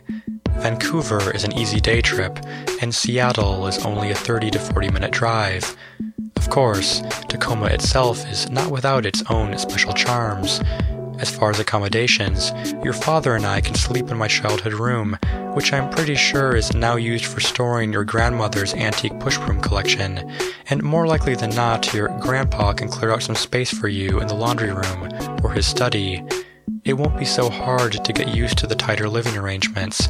It won't be so hard to get used to NPR, the Home Shopping Network, C-SPAN, the Golf Channel. Compare Tacoma to Chiapas. Compare Tacoma to Siberia. It won't be so hard to get used to bland, home-cooked meals rich in fiber. It won't be so hard to get used to the constant rains. See, there's no other choice, really. We're gonna have to buck up. We're gonna have to steel ourselves. We're gonna have to grin and bear it. The key is to tell your father that we love him every day, as often and as assertively as we can. It might not seem like he can hear us, but he can hear us. I know it. I'm sure of it. Let him know it's okay, what he's doing, that his catatonia is understandable, that it's perfectly reasonable, that it's par for the course. But also let him know, gently, that we want him back.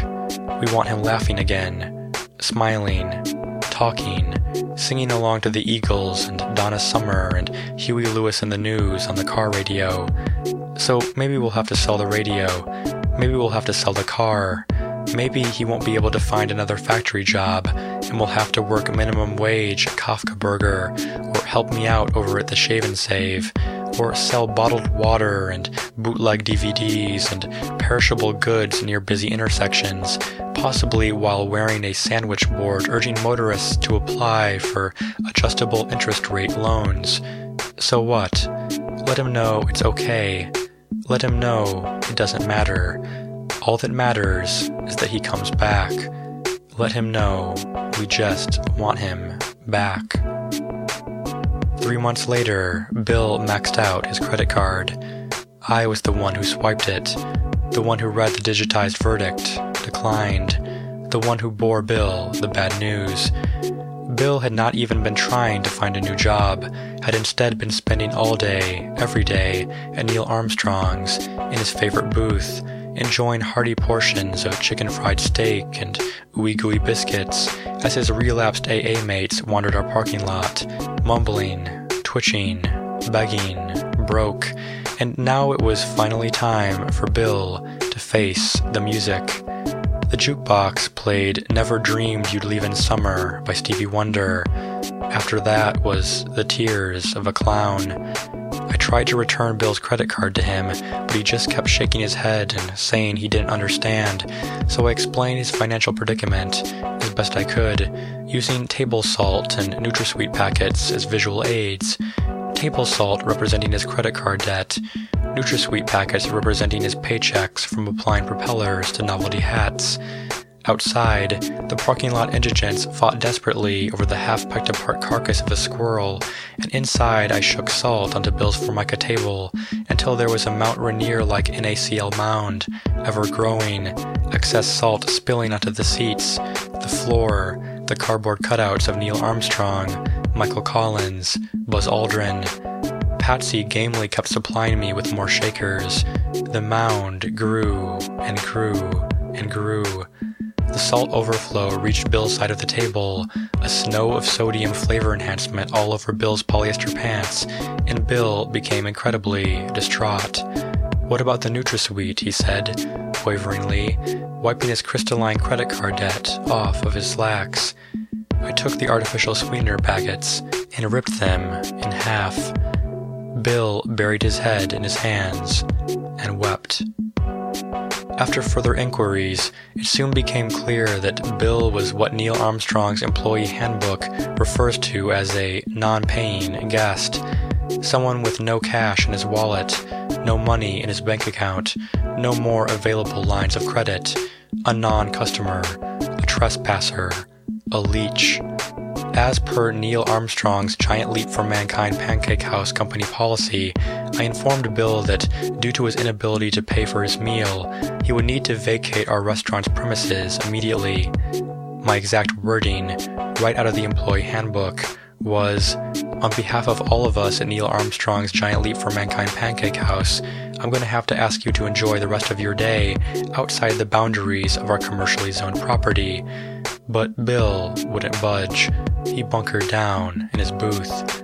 He ignored my repeated verbal instructions, wrapped his legs around the Formica table's pedestal base, and gripped a bottle of Heinz ketchup as if it were a talisman, a ward against 57 varieties of evil. He brandished a salad fork. He begged me to let him stay. "Please," he said, "I won't order any more food. I won't ask you for a thing, won't get in the way, won't cost you a dime. I'll be practically invisible. I'll be quiet as a mouse. Please, just let me stay in the booth." The employee handbook has a chapter entitled, "The Customer is Not Always Right." It outlines the proper protocol for when a customer becomes verbally abusive, enters the restaurant belligerently drunk, utilizes ketchup and syrup bottles as deadly missiles, shoots indiscriminately at fellow patrons and Neil Armstrong staff with an illegally modified assault rifle, etc. There are helpful illustrated figures and also charts and graphs. The protocol for when a non-paying guest refuses to voluntarily exit the restaurant is to assertively but non-combatively repeat verbal instructions for said guest to leave, and to immediately notify the manager of the situation in the event that more serious and law enforcement involving remedial steps need to be undertaken. As was expected of me, I repeated the appropriate verbal instructions. I spoke assertively and non-combatively. I immediately notified the manager of the situation. My response was a shining beacon of adherence to company protocol. "I can wash the windows for you," said Bill, undeterred, relinquishing the talismanic ketchup bottle and grasping my pressurized glove. "I can sweep the floors, empty the trash, refill the salt shakers, apply spackle, calc, grout. I can file I-9 forms and vendors' invoices. I can play soothing classical guitar sonatas and administer post-shift Swedish massages. I can change light bulbs, inspect for faulty wiring, perform routine maintenance on electrical equipment. I can wax. I can polish. I can buff. I can scrub the toilets in the men's restroom to a blinding porcelain shine. I felt sorry for Bill. Who wouldn't? A good man, dealt a lousy hand. But protocol is protocol. No pay, no stay. The employee handbook could not be more clear. And yes, Father, I know that the Bible tells us to treat the less fortunate with compassion. Blessed are the poor, the meek shall inherit the earth, the hungry will be filled, etc., etc. But the employee handbook tells us that non-paying guests may not perform unpaid labor in exchange for meals or shelter. It tells us to thank all employment applicants for their interest, then direct them to the nearest restaurant exit with both firmness and tact. The employee handbook tells us nothing about the merciful, the peacemakers, the pure of heart, those persecuted for seeking righteousness. It tells us to make sure our company spacesuits are always sufficiently pressurized. It tells us the customer, see, the customer is not always right, page 147 to 193 for exceptions, is always right. I can forage for food in the parking lot, continued Bill, relentlessly. I can drink rainwater. I can hunt squirrels, chipmunks, deer, feral cats, dogs. I can eliminate any possibility of a rodent infestation. I can make clothing from the skins of my kills. Just let me stay.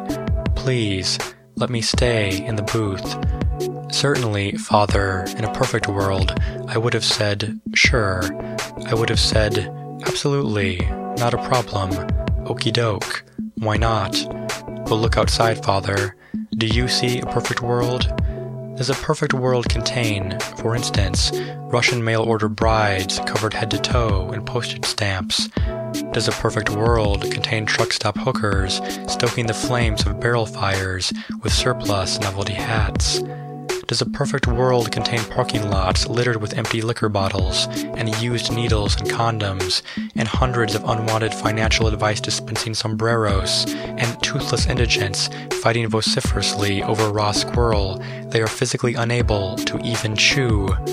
I would posit the answer is nope. So, instead, I informed Bill that, per company policy, the booth was for customers only. In retrospect, this is what really set Bill off. But I am a customer, he cried, tightening his grip on my glove. For over 3 months now, every day, breakfast, lunch, and dinner, I am a customer. For breakfast, I order the Neil Armstrong Classic. For lunch, I order the Space Shuttle Challenger Disaster Memorial Cheesesteak. For dinner, I order the Mission Control Special. I order multiple beverages. I order soups, salads, extra sides. I order appetizers. I elect to try dessert. How am I not a customer? As per company protocol, I remained assertive. But non-combative. I politely reminded Bill of his outstanding total, which did not include the gratuity, and asked him how he would like to pay, cash or credit. Bill started twitching and frothing at the mouth. His face grew strawberry red. His ranting did not cease. And before that, for 3 years, every weekday, 6 o'clock sharp, I am here. Always a full entree, always a soft drink, always a 25 to 30% tip. 3 years in the same booth. What more do I have to do? Tell me. Enlighten me. Do I have to drink an entire bottle of maple syrup? Do I have to shower daily in pancake batter? Do I have to dress like Jane Fonda in Barbarella and orally service the manager in his office during slow hours? What do I have to do? What more do you want? Tell me. I told Bill we accepted Visa. I told him we accepted MasterCard, Eurocard, American Express. Please, he said, I'm not too proud to beg you. I'm not too proud to plead for mercy. I'm not too proud to get down on my hands and knees and grovel before you, clutch your pressurized uniform, bow my head in supplication, weep and wail, cover myself with ashes, wear a sackcloth, gnash my teeth. I told him we accepted Discover. I reminded him Novus was the same thing as Discover. Please, he repeated, I am a customer. His hand, still clutching my glove, was shaking now. Tears were streaming down his cheeks. I am a customer. I am a customer. I am a customer. I am a customer. Diners Club, I told him. Traveler's checks. Debit bank cards. Cash. The jukebox played For What It's Worth. The indigents in the parking lot captured a live Cocker Spaniel. Bill's hand shook like a half-broken washing machine. This booth is all I have. Eventually, with assistance from the local authorities, we were able to extract Bill from our restaurant and ensure that any attempts at re-entry would result in the filing of criminal charges, carrying the penalty of imprisonment and/or heavy fines. Not my proudest moment, certainly, but 100% by the book in terms of Neil Armstrong's company policy. At the same time, of course, I could appreciate and understand why Bill was so reluctant to leave the familiar comforts of his beloved corner booth, why he bit the ear of our manager, why he clawed at the faces of police, why he kicked and thrashed and spit and chewed to avoid losing the last source of constancy and stability he had left. I never threatened police with a salad fork, never bit anyone's ear, but I did, for instance, walk to the tar pits every day, after work, for a year, and throw away my loose change, wishing for Maxine to speak to me again. I did keep Maxine's pictures taped to my bedroom walls for months after she had left me, until finally replacing her photos and sketches and etchings with posters of attractive lingerie-clad women with whom I had no emotional connection, women whom I had never spoken to, whom I had never met.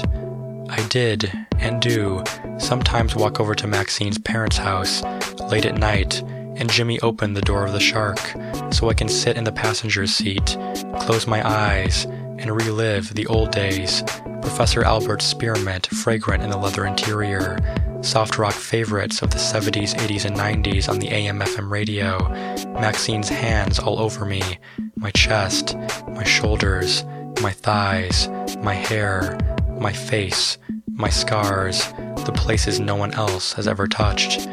But the Shark no longer actually smells like spearmint. I don't have the key, so the radio is dead. Maxine's hands are out east, running through somebody else's hair, caressing somebody else's face, tracing somebody else's spine, exploring somebody else's scars. And Bill is outside, as we speak, staring at you enjoying your refreshing Pepsi-Cola product in his favorite booth. I'll get your order to the kitchen. Lickety. Split. There's another risk to that, and it is in my heart that I fall.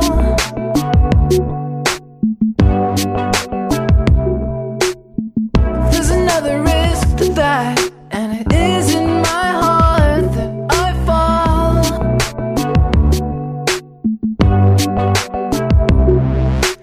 And because you have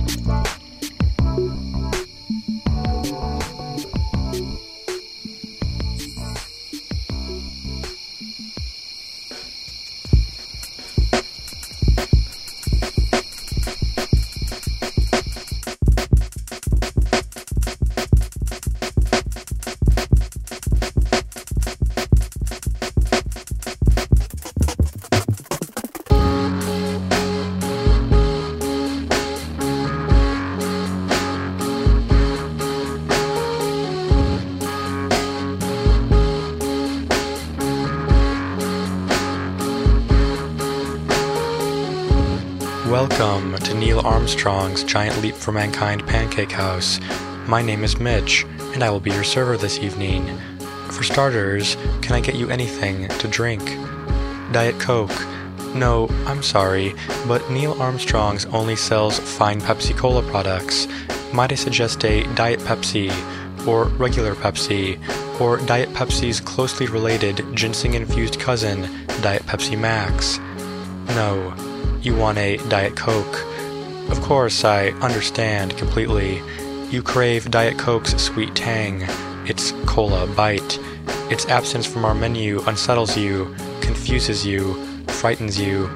Long ago convinced of Coca-Cola's superiority by ad saturation, by product placement, by anthropomorphic cola-swilling bears, you find yourself in enemy territory, on unfamiliar ground. The logo's garish, the slogan's all wrong, the caramel coloring just a shade off. You are a stranger in a strange land. You grasp blindly for the familiar. You curse the heavens, excoriate the saints, wonder aloud what kind of God would ever allow us to carry fine Pepsi Cola products instead of your beloved, hallowed brand of choice. But here's the thing. When Neil Armstrong started franchising its restaurants in the late 70s, the brainchild of the same Dallas entrepreneur who had won the licensing rights for the Neil Armstrong 4-in-1 machine lathe and the Neil Armstrong Practomatic cordless drill, Neil and the board of directors knew they were sitting on a gold mine. They struck a sweetheart deal with NASA for pressurized spacesuits. They explored synergistic tie-ins with ABC's popular sitcom Mork and Mindy. They partnered with Dallas-Fort Worth school districts to spread Neil Armstrong's message of the importance of science education and delicious buttermilk pancakes to children. When it came time to ink a multi-million-dollar beverage supply agreement, Neil Armstrong's invited representatives from both Coca-Cola and Pepsi to visit the Pancake House's handsome corporate office in Plano and make their sales pitches. And both soft drink giants sent their best men, young, tireless, driven, unconditionally dedicated to their companies. The men perfected Texas drawls on the flight to the Dallas-Fort Worth International Airport. They arrived in Plano wearing expensive designer cowboy boots and company logo emblazoned Stetson hats.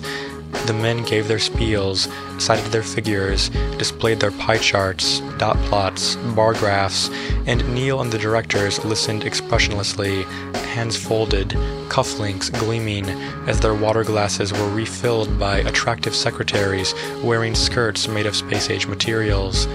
When the pitches were finished, the Coke and Pepsi men's closing arguments alluding to Lyndon Baines Johnson, the Yellow Rose of Texas, the Battle of the Alamo, the chairman of the board, a giant of a man, stood up from his seat next to spacesuit-wearing Neil Armstrong and addressed the soft drink men in his thick, trademark Texas twang. "How bad you want it," he said. "How bad you sons of bitches want it." The Coke and Pepsi men, both summa cum laude from Yale, indicated that they wanted the supply deal very badly. They presented flowcharts illustrating their passion, box and whisker plots corroborating their desire, but the chairman of the board was not appeased. He explained, in his colorful East Texan accent, that if they truly wanted the supply deal, if their desire was as strong as their flowcharts and bar graphs claimed, they would prove it to him. "You boys married?" he said, and the Coke and Pepsi men said yes, they were. "Happily married?" said the chairman, eyebrow raised, and the beverage reps again answered in the affirmative. The chairman then made his offer. Whoever was willing to call his wife, that moment, on the boardroom phone and tell her he never loved her, would get the deal. The Coke man was incredulous, horrified, stunned. "Surely you must be joking," he said, but no one laughed. The directors remained expressionless. The chairman narrowed his eyes. Neil Armstrong spit a wad of chewing tobacco onto the carpet. The Coke man took a step back, surveyed the bolo tie-wearing directors and the spacesuited Neil Armstrong with bewilderment and disgust, and shook his head. "You're crazy," he said. "You're all crazy." But the Pepsi man took a step forward. "Give me the phone," he said, and the chairman obliged. The Pepsi man reached his young wife, Daisy, at their home in Charlotte, North Carolina. The chairman pressed the speakerphone button, and the board of directors heard Daisy squeal with delight. "Why, honey pie," she said. "What a pleasant surprise." The Pepsi Man's wife's voice was sweet and musical, even when distorted by the speakerphone. The board of directors heard her tell her husband how lonesome she was for him, how she pined for him, how she counted down the hours until his return. "How'd you like Plano?" she said. "Are they feeding you good? Is your hotel real nice? What's Neil Armstrong really like?" The Pepsi Man, Daisy's husband, ignored her.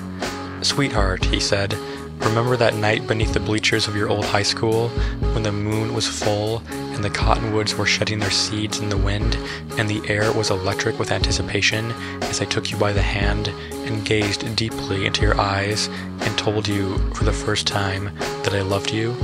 "Why, of course, sugar cakes," said his wife, dripping sweetness over the phone line. "How could I forget?"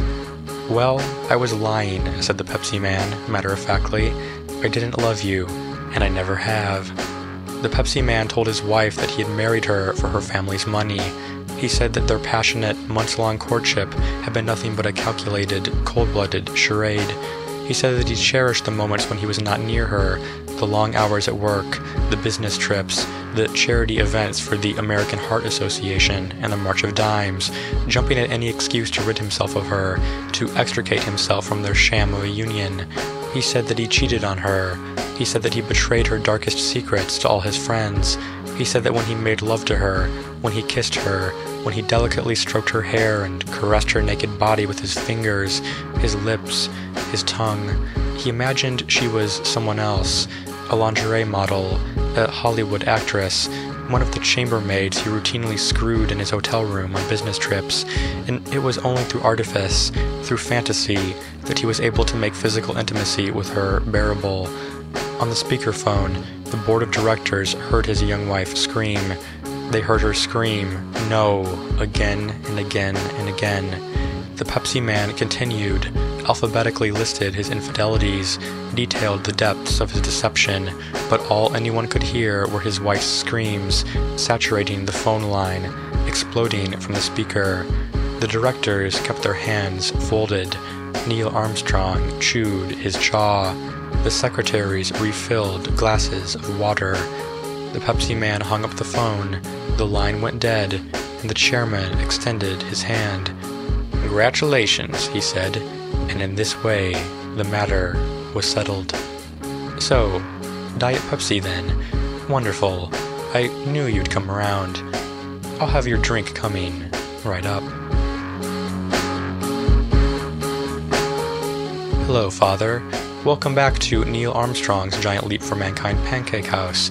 Can I start you off with something to drink?" "A Diet Pepsi. Of course. Ever popular tonight. Is there anything else I can get you? You wish to know about the man who is weeping alone in the adjacent booth. Of course. He is a regular here, known to us all. As you will notice, there are 2 plates of the Neil Armstrong signature sampler on his table, one in front of him and one in front of an empty seat. He and his wife used to eat here every Sunday evening, always ordering the sampler, but she passed away last month from cervical cancer, and now he orders for himself and her ghost. The most curious thing, though, Father, is that he's happy as a clam when he comes in. He strolls to the booth, hums along to the jukebox, sits down, then orders for himself and his wife in a pleasant, sing-song voice. "My wife's running late," he explains. "I expect she'll arrive any minute." As he waits for his food, he remains in high spirits. He jokes with the hostess. He makes faces at small children. He sings along with the songs he knows on the jukebox, golden oldies, Motown, anything by Sinatra. But then the food arrives, 2 identical platters of deep-fried shrimp, golden brown chicken, and juicy tender steak set down on his table, and he loses it. It finally hits him. He knocks over the salt shaker. He spills his beverage in his lap. He sobs into his entree, his soup, his side of baked potato, onion rings, fries, or hash browns. The first time I felt bad for him and told him the meals were on me, had the total deducted from my paycheck. But then it happened the following week, and the week after that, and after a while his personal tragedy lost its emotional impact. It lost its novelty. It became just as sad as anything else, fading into the background, like the novelty hat-wearing indigents in the parking lot, like the Russian mail-order brides being returned to the post office across the street, like the framed photos of Neil Armstrong cradling the bodies of dead Sudanese children, tears streaming from Neil's eyes. Now I let the man pay for both meals. He tips well. I help him stagger to the restroom, and then to his car, when it is time for him to go home. Father, assuming that you never partook in the pleasures of the flesh prior to your ordination in the church, I would posit that it's difficult for you to fully grasp what it's like to lose someone who you've been intimate with, someone whose head has left its imprint on your pillow, whose body has communed with your own, whose contours and topography are known to you the way mountain ranges and river basins are known to cartographers. Maxine is not dead, we were never married, but I feel like I understand, to some degree, the plight of the man in the adjacent booth. I understand his loneliness. I understand his confusion, his sadness, his denial. I understand why he can enter smiling and exit weeping. Deep-fried shrimp, golden chicken, and USDA choice beef catalysts for incapacitating, heart-rending misery. I understand the difficulty of facing that full plate served to an empty seat. When Maxine left for college, out east, on scholarship, we were still, quote-unquote, together. The quintessential 21st century long-distance relationship, multi-stamp packages, emoticon-laden instant messages, meticulously constructed mix CDs, exorbitant phone bills that greedily devoured my tips.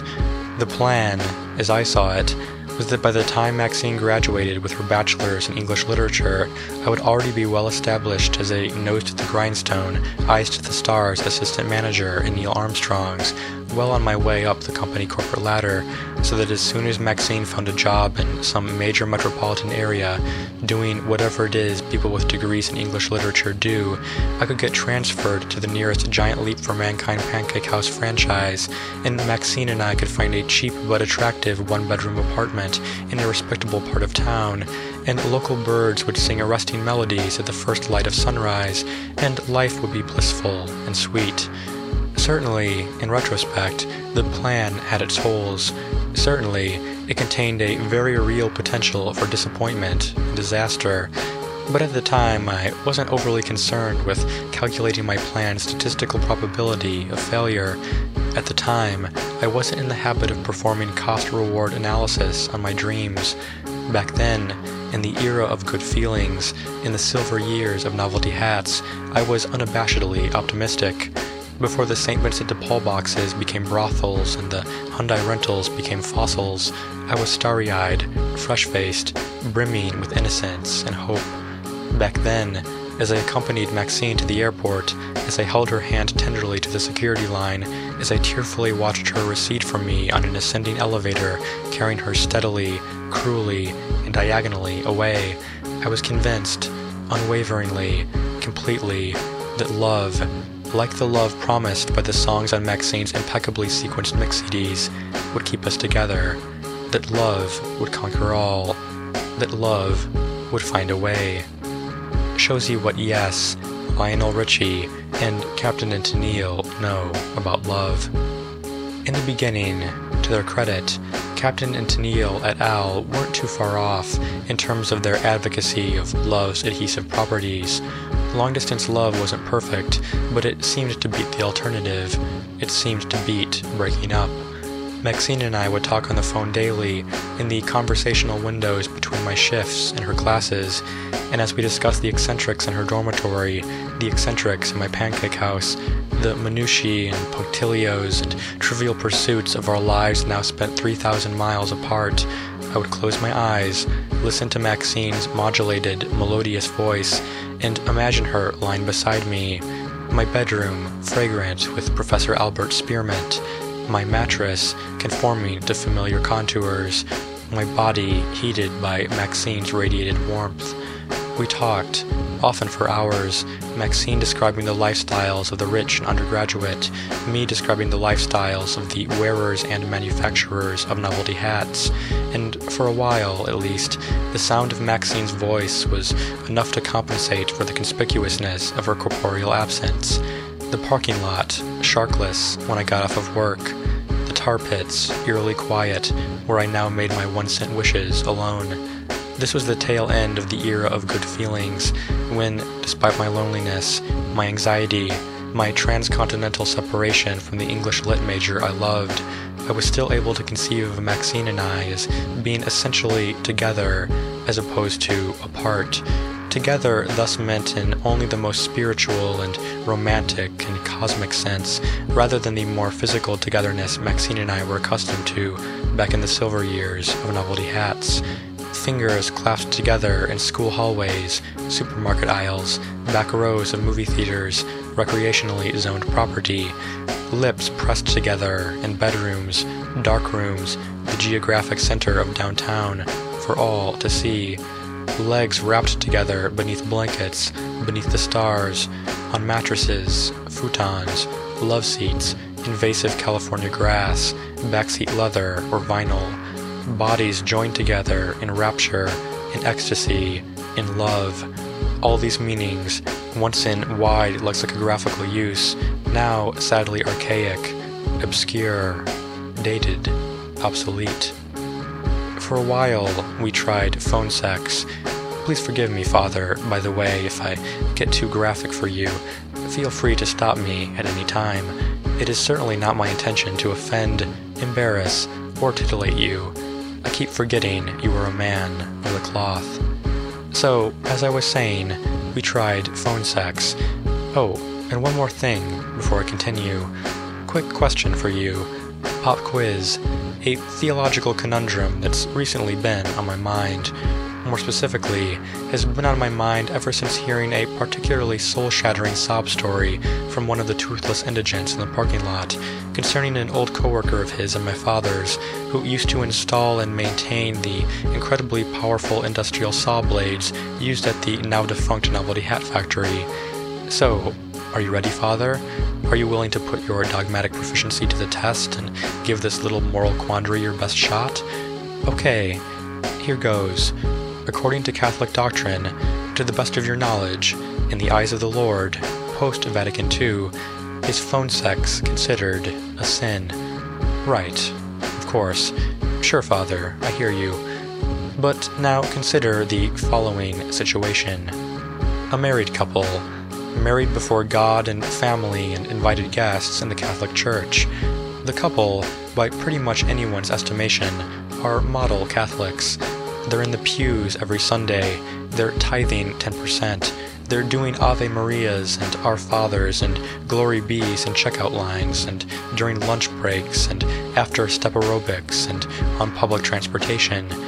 In their free time, the couple volunteer at halfway houses and soup kitchens. They donate canned goods to the victims of meteorological tragedies and sing Holy, Holy, Holy and Salve Regina and Were You There When They Crucified My Lord in flowing white robes in the church choir. They abide by all 10 out of 10 commandments. They believe in one God and in one holy Catholic and Apostolic Church, and they engage in sexual intercourse only in the church-sanctioned orifices and only with each other, and always without the sinful conception-preventing aid of prophylactics. They know the Apostles and Nicene Creeds. They think Mel Gibson is misunderstood. Basically, they're your prototypical, uncanonized, suburban, working-class saints. But then, there's an accident. Again, in the interest of not getting too graphic, Father, I'll spare you the details, but, in short, an industrial saw blade is involved, as is lots of blood, as is a rather atypical variety of amputation, and the end result is that the male member of the couple is no longer anatomically capable of conceiving children. So, now, under church doctrine, any sexual contact between the husband and his beloved, faithful, unbelievably supportive and comforting and understanding wife is automatically a sin. Why? Because, due to the accident, Any sexual act the couple commits cannot possibly result in the creation of new life. Therefore, sin, meaning confessions will need to be made, meaning prayers of forgiveness will need to be offered, meaning an extra Lincoln or Hamilton or Jackson will need to be stuffed in the collection basket, just to be safe. Well, obviously, both the husband and the wife are not too happy about this. Clearly, even after saying a few dozen Our Fathers and Ave Marias and Glory Bees and asking the Lord for guidance and grace, they find themselves in somewhat of a theological pickle. The husband and his wife are both very much still in love with each other, very much still crazy about one another, this despite the stress of the accident, the resulting emotional trauma, the remnant scars and pain and unsightly mutilation and disfigurement, but they are now severely limited in their options of physically expressing said crazy, mutilation-surviving love. Kissing is just not enough. Holding hands, tender caresses, warm cocoon-like embraces, nice, but still not enough. But now, consider this. The husband and his wife call each other up on the phone. Your standard AT&T plan, Verizon plan, Sprint, Nextel, T-Mobile, etc. They call each other up on the phone in separate rooms of the house and describe, in graphic detail, making passionate, primal, uninhibited love. They recount insertions, penetrations, frictions, lubrications. They elucidate positions, angles, engorgements, thrusts. They narrate the movement of their hands, fluttering hungrily over one another's naked skin, of their tongues, licking and flicking each other's nipples, navels, thighs, of their legs, kicking and dancing and bracing with each rhythmic pelvic beat, their ecstasy crescendoing to forte, to fortissimo, to fortissimo, to fortissimo, Italian for effing loud, Father. And then, just as their detailed and breathless play-by-play reaches its febrile, high-decibel, orgasmic peak, they dictate conception. The husband's sperm, released at last, swimming millions strong in an ovarian sea. The wife's eggs, lying in wait, each one urging, pick me, pick me, pick me. Over the phone, the husband and wife depict fertilization, the formation of a zygote, mitosis. They describe the division of cells, the formation of a soul, the creation of human life. They are moved to tears, their skin shines with a bright post-coital glow. They verbalize the most profound expression possible of their undying, devout, heterosexual love. But, again, no life has actually been created. Their hot and heavy depictions of engorgements, thrusts, strokes, eruptions, etc. have all been, essentially, for naught. So, Father, I now ask you, in this particular instance, with the model Catholic couple, with the husband debilitated by his horrifying and humiliating and manhood-compromising accident, and his wife struggling desperately to reassure her husband that she still wants him, and still needs him, and still loves him just as much as she ever did before the factory machinery took from him what can never be returned. Phone sex. Is it a sin? Okay, that does seem to be the consensus among all you boys in black. So anyway, Maxine and I tried phone sex, but it didn't really work as I had hoped. For one thing, it was always way more ridiculous than erotic, as Maxine tended to adopt foreign accents, use the names of Republican U.S. senators as genital euphemisms, tell me how badly she wanted me in the voice of Jimmy Stewart, Katharine Hepburn, Groucho Marx. Now, don't get me wrong, I loved Maxine's sense of humor. I loved to hear her laugh, loved to see her face light up like a 5-year-old's at Christmas, loved to see her white teeth shining like polished chrome inside her expansive, ear-to-ear smile.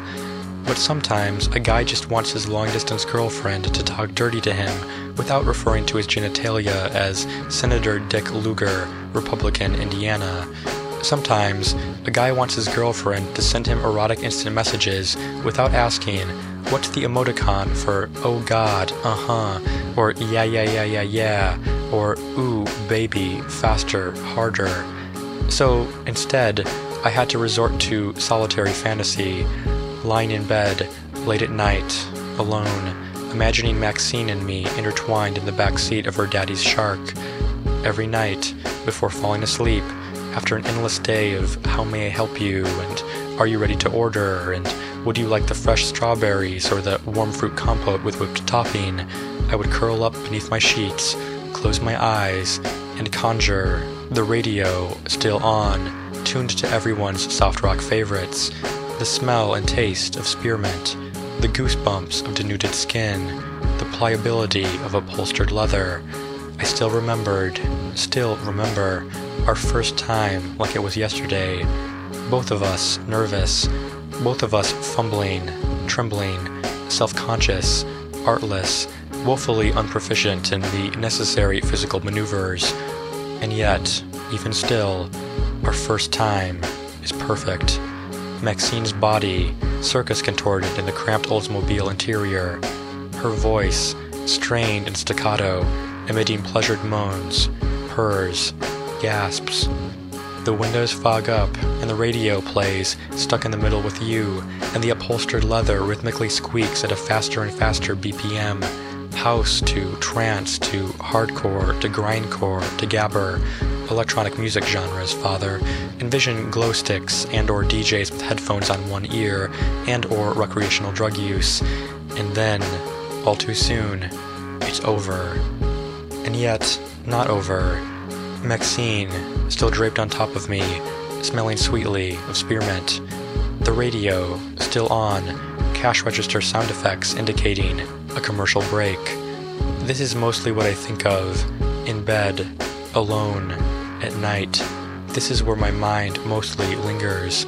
The calm after the storm, the stillness, the silence, the catching of breath, the perfect circles traced faintly on each other's skin, the audible heartbeats, the soft rock favorites, Maxine's hair, previously perfectly coiffed, wild, untamed, distressed, her diaphragm expanding and contracting, her dark chocolate skin covered in a film of sweat, the surprise, my mouth still open and eyes still wide with amazement, that Maxine had said yes, had followed me into her daddy's Oldsmobile's back seat, had allowed me to lay her down on upholstered leather and press her chocolate skin against doors and windows and seat buckles and do things to her I had previously only seen being done on the channels that came in snowy and illicitly on my family's living room TV. The Cool Down, The Quiet, Steely Dan, Hall & Oates, Harry Chapin, Boz Scaggs, The Afterglow, The Aftermath, After the Gold Rush. The era of good feelings, in retrospect, didn't have a clear expiration date. No Black Thursday, no Pearl Harbor, no sinking of the Lusitania or the Titanic or the Maine. Rather, a lull in postal correspondence, a neglected email inbox, an abandonment of instant chats, a slow escalation of phone calls going straight to voicemail. If you held a gun to my head and asked me to give the good feelings an approximate time of death, I'd probably have to say mid-October, when Maxine was preparing for midterm exams, secluding herself monastically in the library, shutting out all external stimuli and communications and contact to focus on modest proposals, Paradises Lost, iambic pentameter. At least, this is what I told myself at the time. I told myself I had to be understanding, supportive, patient. I had to appreciate that Maxine had won a scholarship to such a prestigious private institution and concede that her studies needed to be her primary concern.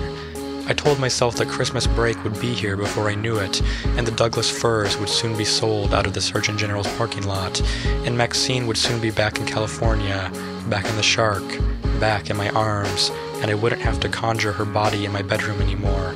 I wouldn't have to play my voicemail to hear her voice. I wouldn't have to do anything except clock out, depressurize my spacesuit, and step into the Neil Armstrong's parking lot. And there, where now the indigents sleep on traffic islands and aimlessly circle with shopping carts and sing "There is a Balm in Gilead" and voraciously devour their kills, there my Maxine would be.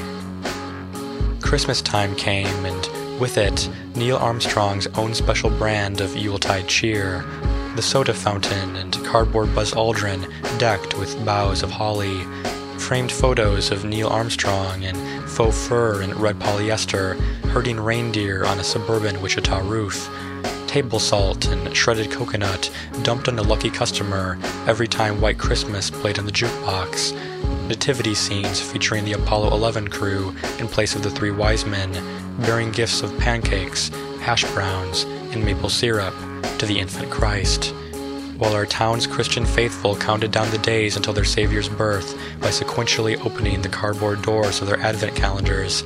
I awaited the glory of the coming of Maxine by notching permanent marker X's on my photocopy of the Neil Armstrong's shift schedule, each crossed-out rectangle bringing me one calendrical inch closer to the sweet square of Maxine's return. Those last X'd-out days, Father, were pure murder.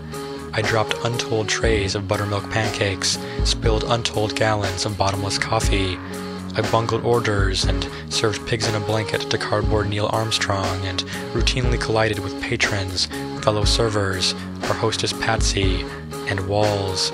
But how was I supposed to focus on drink orders, salad dressing preferences, tray equilibrium, and basic physical orientation, Father, with Maxine only days away from pulling into the parking lot in the Shark, days away from blaring soft rock favorites as I stepped out of the restaurant interior, from playing the ostinato rhythm of Ravel's Bolero on her car horn, from rolling her window down and flashing me her gorgeous, effulgent, spearmint-smacking smile. It is true, she had barely been communicating with me for the last 2 months. She had been returning only a small fraction of my phone calls, had verified her date of arrival only after my 7th or 8th interrogative email, had been completely unavailable for any online sessions of sweet, emoticon-punctuated I am to love. What's the emoticon for physically and mentally incapacitated by extreme sexual frustration?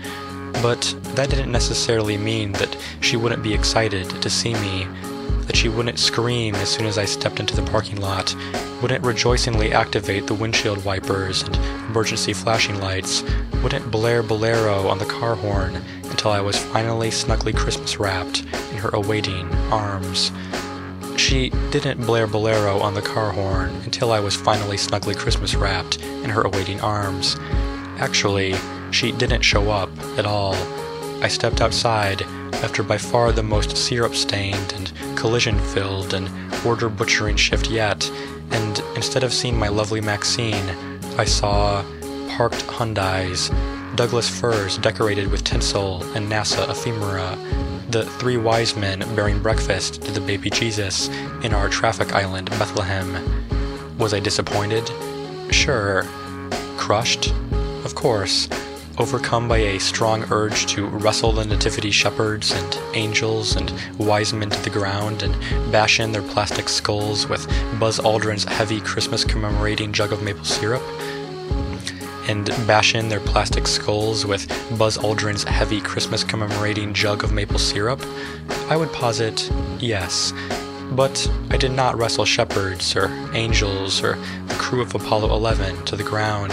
I did not bash in plastic skulls with delicious Vermont-harvested maple syrup.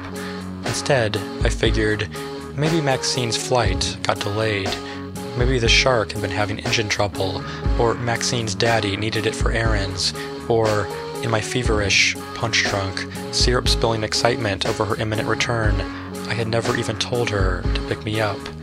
Remember, Father, our communication had been very, very spotty those last 2 months, after the era of good feelings had been superseded by the era of walking with great force into walls. Also, there had been all that walking with great force into walls. Who knows what I had forgotten to mention in my flurries of unanswered emails, my one-way stream of consciousness postal correspondence, my rambling, unreturned voicemail messages. Who knows the neurological effects of all those resounding impacts and blackouts and concussions, my spheroidal dome helmet apparently offering little in the way of wall versus cranium protection. After waiting for Maxine for an hour, all the while conscientiously resisting the urge to place an inquisitory phone call to her parents' house, using Neil Armstrong's phone for personal use, a big, bold-faced no-no in the employee handbook. I decided to walk to Maxine's natal home in my spacesuit, spheroidal dome helmet and all, because it was very cold out, and my civilian clothes weren't adequate for the 2.5-mile trip. A more astute man would have waited for the bus, but I wasn't feeling particularly astute, and I wasn't feeling like spending another 30 minutes waiting at the nearest bus stop, surrounded by local Christmas carolers singing festive holiday favorites, as my mind and body burned for Maxine. On the way to Maxine's, I passed the Kentucky Fried Chicken, not yet abandoned, not yet occupied by spurned Russian mail-order brides, dreaming of childhood summers in Kaliningrad while huddled together for warmth around the KFC's out-of-service deep fryer. I passed the Novelty Hat Factory, not yet shut down, still churning out inflatable pith helmets, exploding pillboxes, fortune-telling toques. I passed blinking Christmas lights strung on Douglas firs, roof lines, picket fences, Doric and Corinthian columns, colorfully irradiating holiday cheer and merrily sapping the power grid. I heard jingle bells. I heard a cappella renditions of Silent Night and O Little Town of Bethlehem. I saw a fat man in a Santa outfit whiz by in a Volkswagen Jetta. I saw the shark in Maxine's driveway, the light on in her childhood bedroom, the red ribbon Christmas wreath hung welcomely on her front door as I approached her house, scaled her front steps, and removed my helmet, observing my reflection in the tinted visor, making last-second adjustments to my hair.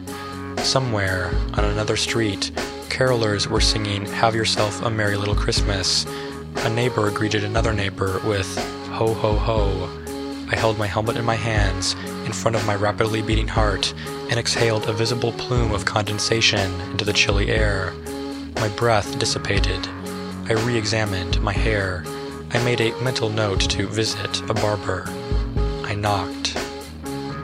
When the door finally swung open, I was greeted not by Maxine, but by her daddy. Her daddy had a bottle of Miller Lite in his hand and wore a crewneck sweatshirt that indicated its size in big block letters on the front. XXL, it said, a wonderful feature for anyone too lazy to simply check the tag. Maxine's daddy had been a helicopter door gunner in Vietnam and was now an elementary school gym teacher at the school where I, but not Maxine, had attended, a school that in those days was called Custer, but is now called Sitting Bull. In 4th grade, he had discontinued dodgeball, claiming it had caused too many injuries, but those of us then in Ms. Burston's class knew it was really because he had suffered a vivid Nam flashback after an errant dodgeball had narrowly missed his head, causing him to spend the rest of our game curled up in a fetal position against the wall and muttering garbled nonsense about somebody named Charlie. Maxine's daddy had never been my #1 biggest fan.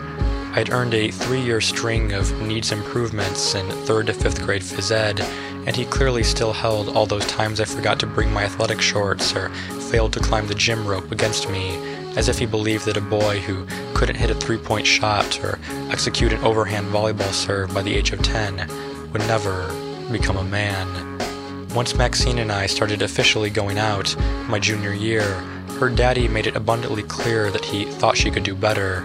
He would, for instance, scan the local paper's high school football coverage every Sunday and try to persuade Maxine to date whichever quarterback had the most favorable touchdown-to-interception ratio, or whichever offensive lineman had the most formidable nom de guerre. Say, Maxine, what do you think of this 350-pound senior the papers refer to as the immovable beast? Maxine's daddy could bench press 300 pounds, squat 475, and deadlift 550. He could shoot the thin edge of a playing card from 90 feet away and was trained in the rudiments of jiu-jitsu, kung fu, and taekwondo. He had, during the war, been given the nickname Blood by the men in his unit, and he once told me, during a family dinner at Outback Steakhouse, that he knew 27 different ways to kill a man with his bare hands. In short, Maxine's daddy was not the kind of guy you wanted unexpectedly happening upon you and his daughter, mid-coitus, in the back seat of his beloved Oldsmobile. "Mitchell," said Maxine's daddy, "what a pleasant surprise." It had been nearly 4 months since I last set foot in Maxine's house.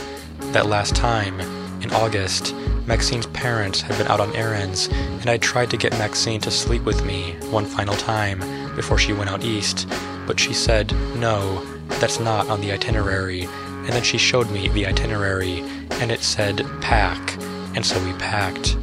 In a perfect world, Father, my last precious moments with Maxine, in the flesh, before she set off for her first semester at ivy-covered U, would have been far more cinematic, rolling around passionately on a white sand beach, for example, lying together on the roof of my old elementary school, Custer/Sitting Bull, watching air traffic and shooting stars, taking one last dance to In a Sentimental Mood as sung by Ella Fitzgerald, crooning sultrily on the Neil Armstrong's jukebox as our hostess, Patsy, turned the lights down low. But I think we've already established that we don't live in a perfect world. Toothless indigents, postmarked brides, Hyundai rental suicides, etc. So instead, I helped Maxine pack. Instead, the only undergarments I touched were unworn and detergent-scented and folded neatly. Instead, I accompanied Maxine to the airport and held her hand tenderly to the security line and watched her recede from me tragically up the airport escalator, en route to her bright, financially aided future in the distant east, as I remained firmly entrenched in the declining west, side by side with her proud parents, who made no secret of resenting and detesting me. Instead, I adhered closely to the itinerary. "Maxine!" screeched Maxine's mama, also not my number one biggest fan, from somewhere inside the house. "Nice spacesuit," said Maxine's daddy, finishing off the last of the Miller Lite. "All is calm, all is bright," sang the carolers, with voices angelic and pure. It started to snow. Santa whizzed by in a geoprism. Somewhere, for some reason, there were sleigh bells. Maxine appeared, and her stricken face told all. "I have a confession to make, Father. I know this isn't the sort of booth you usually do this kind of thing in, with the ketchup bottles and the salt shakers and the NutraSweet packets and such, but I always clam up in churches, so I guess this will have to do. Is that okay?" "Wonderful. You're a saint, Father. A real pal. God bless you. My confession is this. There's a fleeting moment, a half second or less, when I step into the parking lot at the end of my shift and expect to see Maxine waiting for me. I expect her honking horn, her wedding white smile. I expect the shark, repainted, restored, with wheels. Also, I expect to find the novelty hat-wearing indigents in the parking lot gone, no longer panhandling, no longer scrounging for animal carcasses and change, for they're at the factory, newly reopened, returning them to the workforce, to their homes, to the consumer economy. Across the street, the mail-order brides visit the post office arm in arm with their husbands, smiles on their faces, feet unbound by packing tape, and the family of 4 that once lived in our ventilation system walks proudly to the bank to apply for a mortgage on their new home. At the tar pits, Hyundai after Hyundai emerges from the bubbling pitch, and the factory workers and their grieving spouses, once thought long dead, return their cars to the rental agency, pay a small fee for cleanup, and stroll down to the street to their loved ones, whistling the melodies of soft rock favorites of the 70s, 80s, and 90s. And when the next day comes, when I'm back to work, in my pressurized spacesuit, Bill waltzes in. "Hiya, Patsy, what's new?" and sits down in his favorite booth with the cardboard crew of Apollo 11 and orders the Mission Control Special, and my mother and father waltz in, literally, my father effortlessly dancing with my mother across the Neil Armstrong's carpeting as the jukebox plays The Blue Danube, my parents' eyes full of life and of love, and the man in the adjacent booth, waiting alone, about to order for his absent wife, says, "Well, look at that, just in time," and his wife sits down across from him, leans over the table for a kiss, and says, "I'll have the Neil Armstrong signature sampler, with the vegetable soup and the baked potato," and when their food comes, they savor it relishingly together. And when the jukebox plays Astor Piazzolla, my parents break out into a lustful tango. And when the first ray of sunlight kisses the rejuvenated land, the local birds sing arresting melodies, and life is ever more blissful and sweet. But here's the thing. A man needs hope, Father, if he's gonna make it in this life, that's for darn sure. But he also needs to stay realistic. He needs to know when to say when to let go, when to concede defeat, when to finally move on. Because if he doesn't, if he's the sort of man who, for example, never gives up, never surrenders, never loses hope, never gives in to repeated reproofs, it's over. Please stop. How can I make myself any more clear? Well, he can be driven to do some rather regrettable things. What kinds of things? Say, like, for instance, voicemail harassment, guilt-tripping, e-stalking, tear duct activating, spotting his ex-girlfriend's new boyfriend through Neil Armstrong's floor-to-ceiling windows during summer break, and running out into the parking lot in a spacesuit and moon boots to challenge him to a fight. That last one particularly regrettable since the boyfriend was a promising amateur boxer and easily settled the matter with one blow. But that is neither here nor there. What I want to say is, I feel absolutely terrible about making Maxine cry. I feel awful about automatically pegging her new man as being a bad egg, when it turns out he's a loving brother of 2 Down syndrome sufferers and a 2-time local Young Humanitarian of the Year. A young humanitarian, as it turns out, with a formidable right hook. Again, neither here nor there. What I want to say is, I'm so sorry, Father, for the pain I've caused, for the trouble I've wrought, for the suffering I've induced. If Maxine were still speaking to me, I'd say to her, you have my blessing. I'd say to her, good job, good work, good for you. I'd say to her, when you think of me, if you think of me not as I am now, embittered, syrup-stained, alone, but as the boy you asked, one bright, balmy spring day, to pose for a portrait for your freshman art class, the boy who obliged, dutifully, and remained motionless on the school's front lawn, long after the bell indicating the start of classes had rung, the boy who noticed, after you had sketched him, considered him, after you had studied, observed, eyeballed him, that your hands shook, that your milk chocolate eyes narrowed, that your Professor Albert's gum fell out of your mouth and onto your right ankle's bare, beautiful, dark chocolate skin, as you anxiously flipped the sketchpad over and awaited his verdict to see what he thought, if he approved, if he liked how you saw him. I'd say to her, I did. I'd say to her, be happy. I'd say to her, be fruitful and multiply. It has been 3 years since my last confession. Lord Jesus, please forgive me of my sins. I'll have your drink coming right up. Hello, thank you for calling Neil Armstrong's Giant Leap for Mankind Pancake House. How may I help you?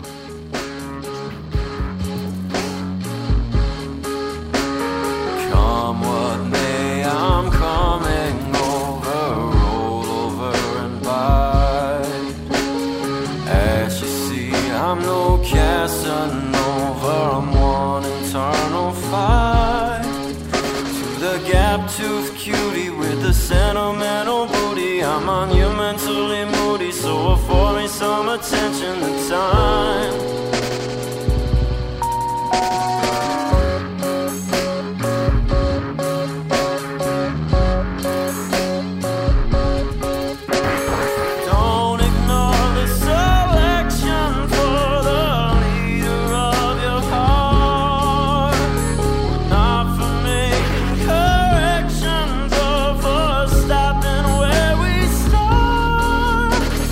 Tight-lipped mama with the scheming of a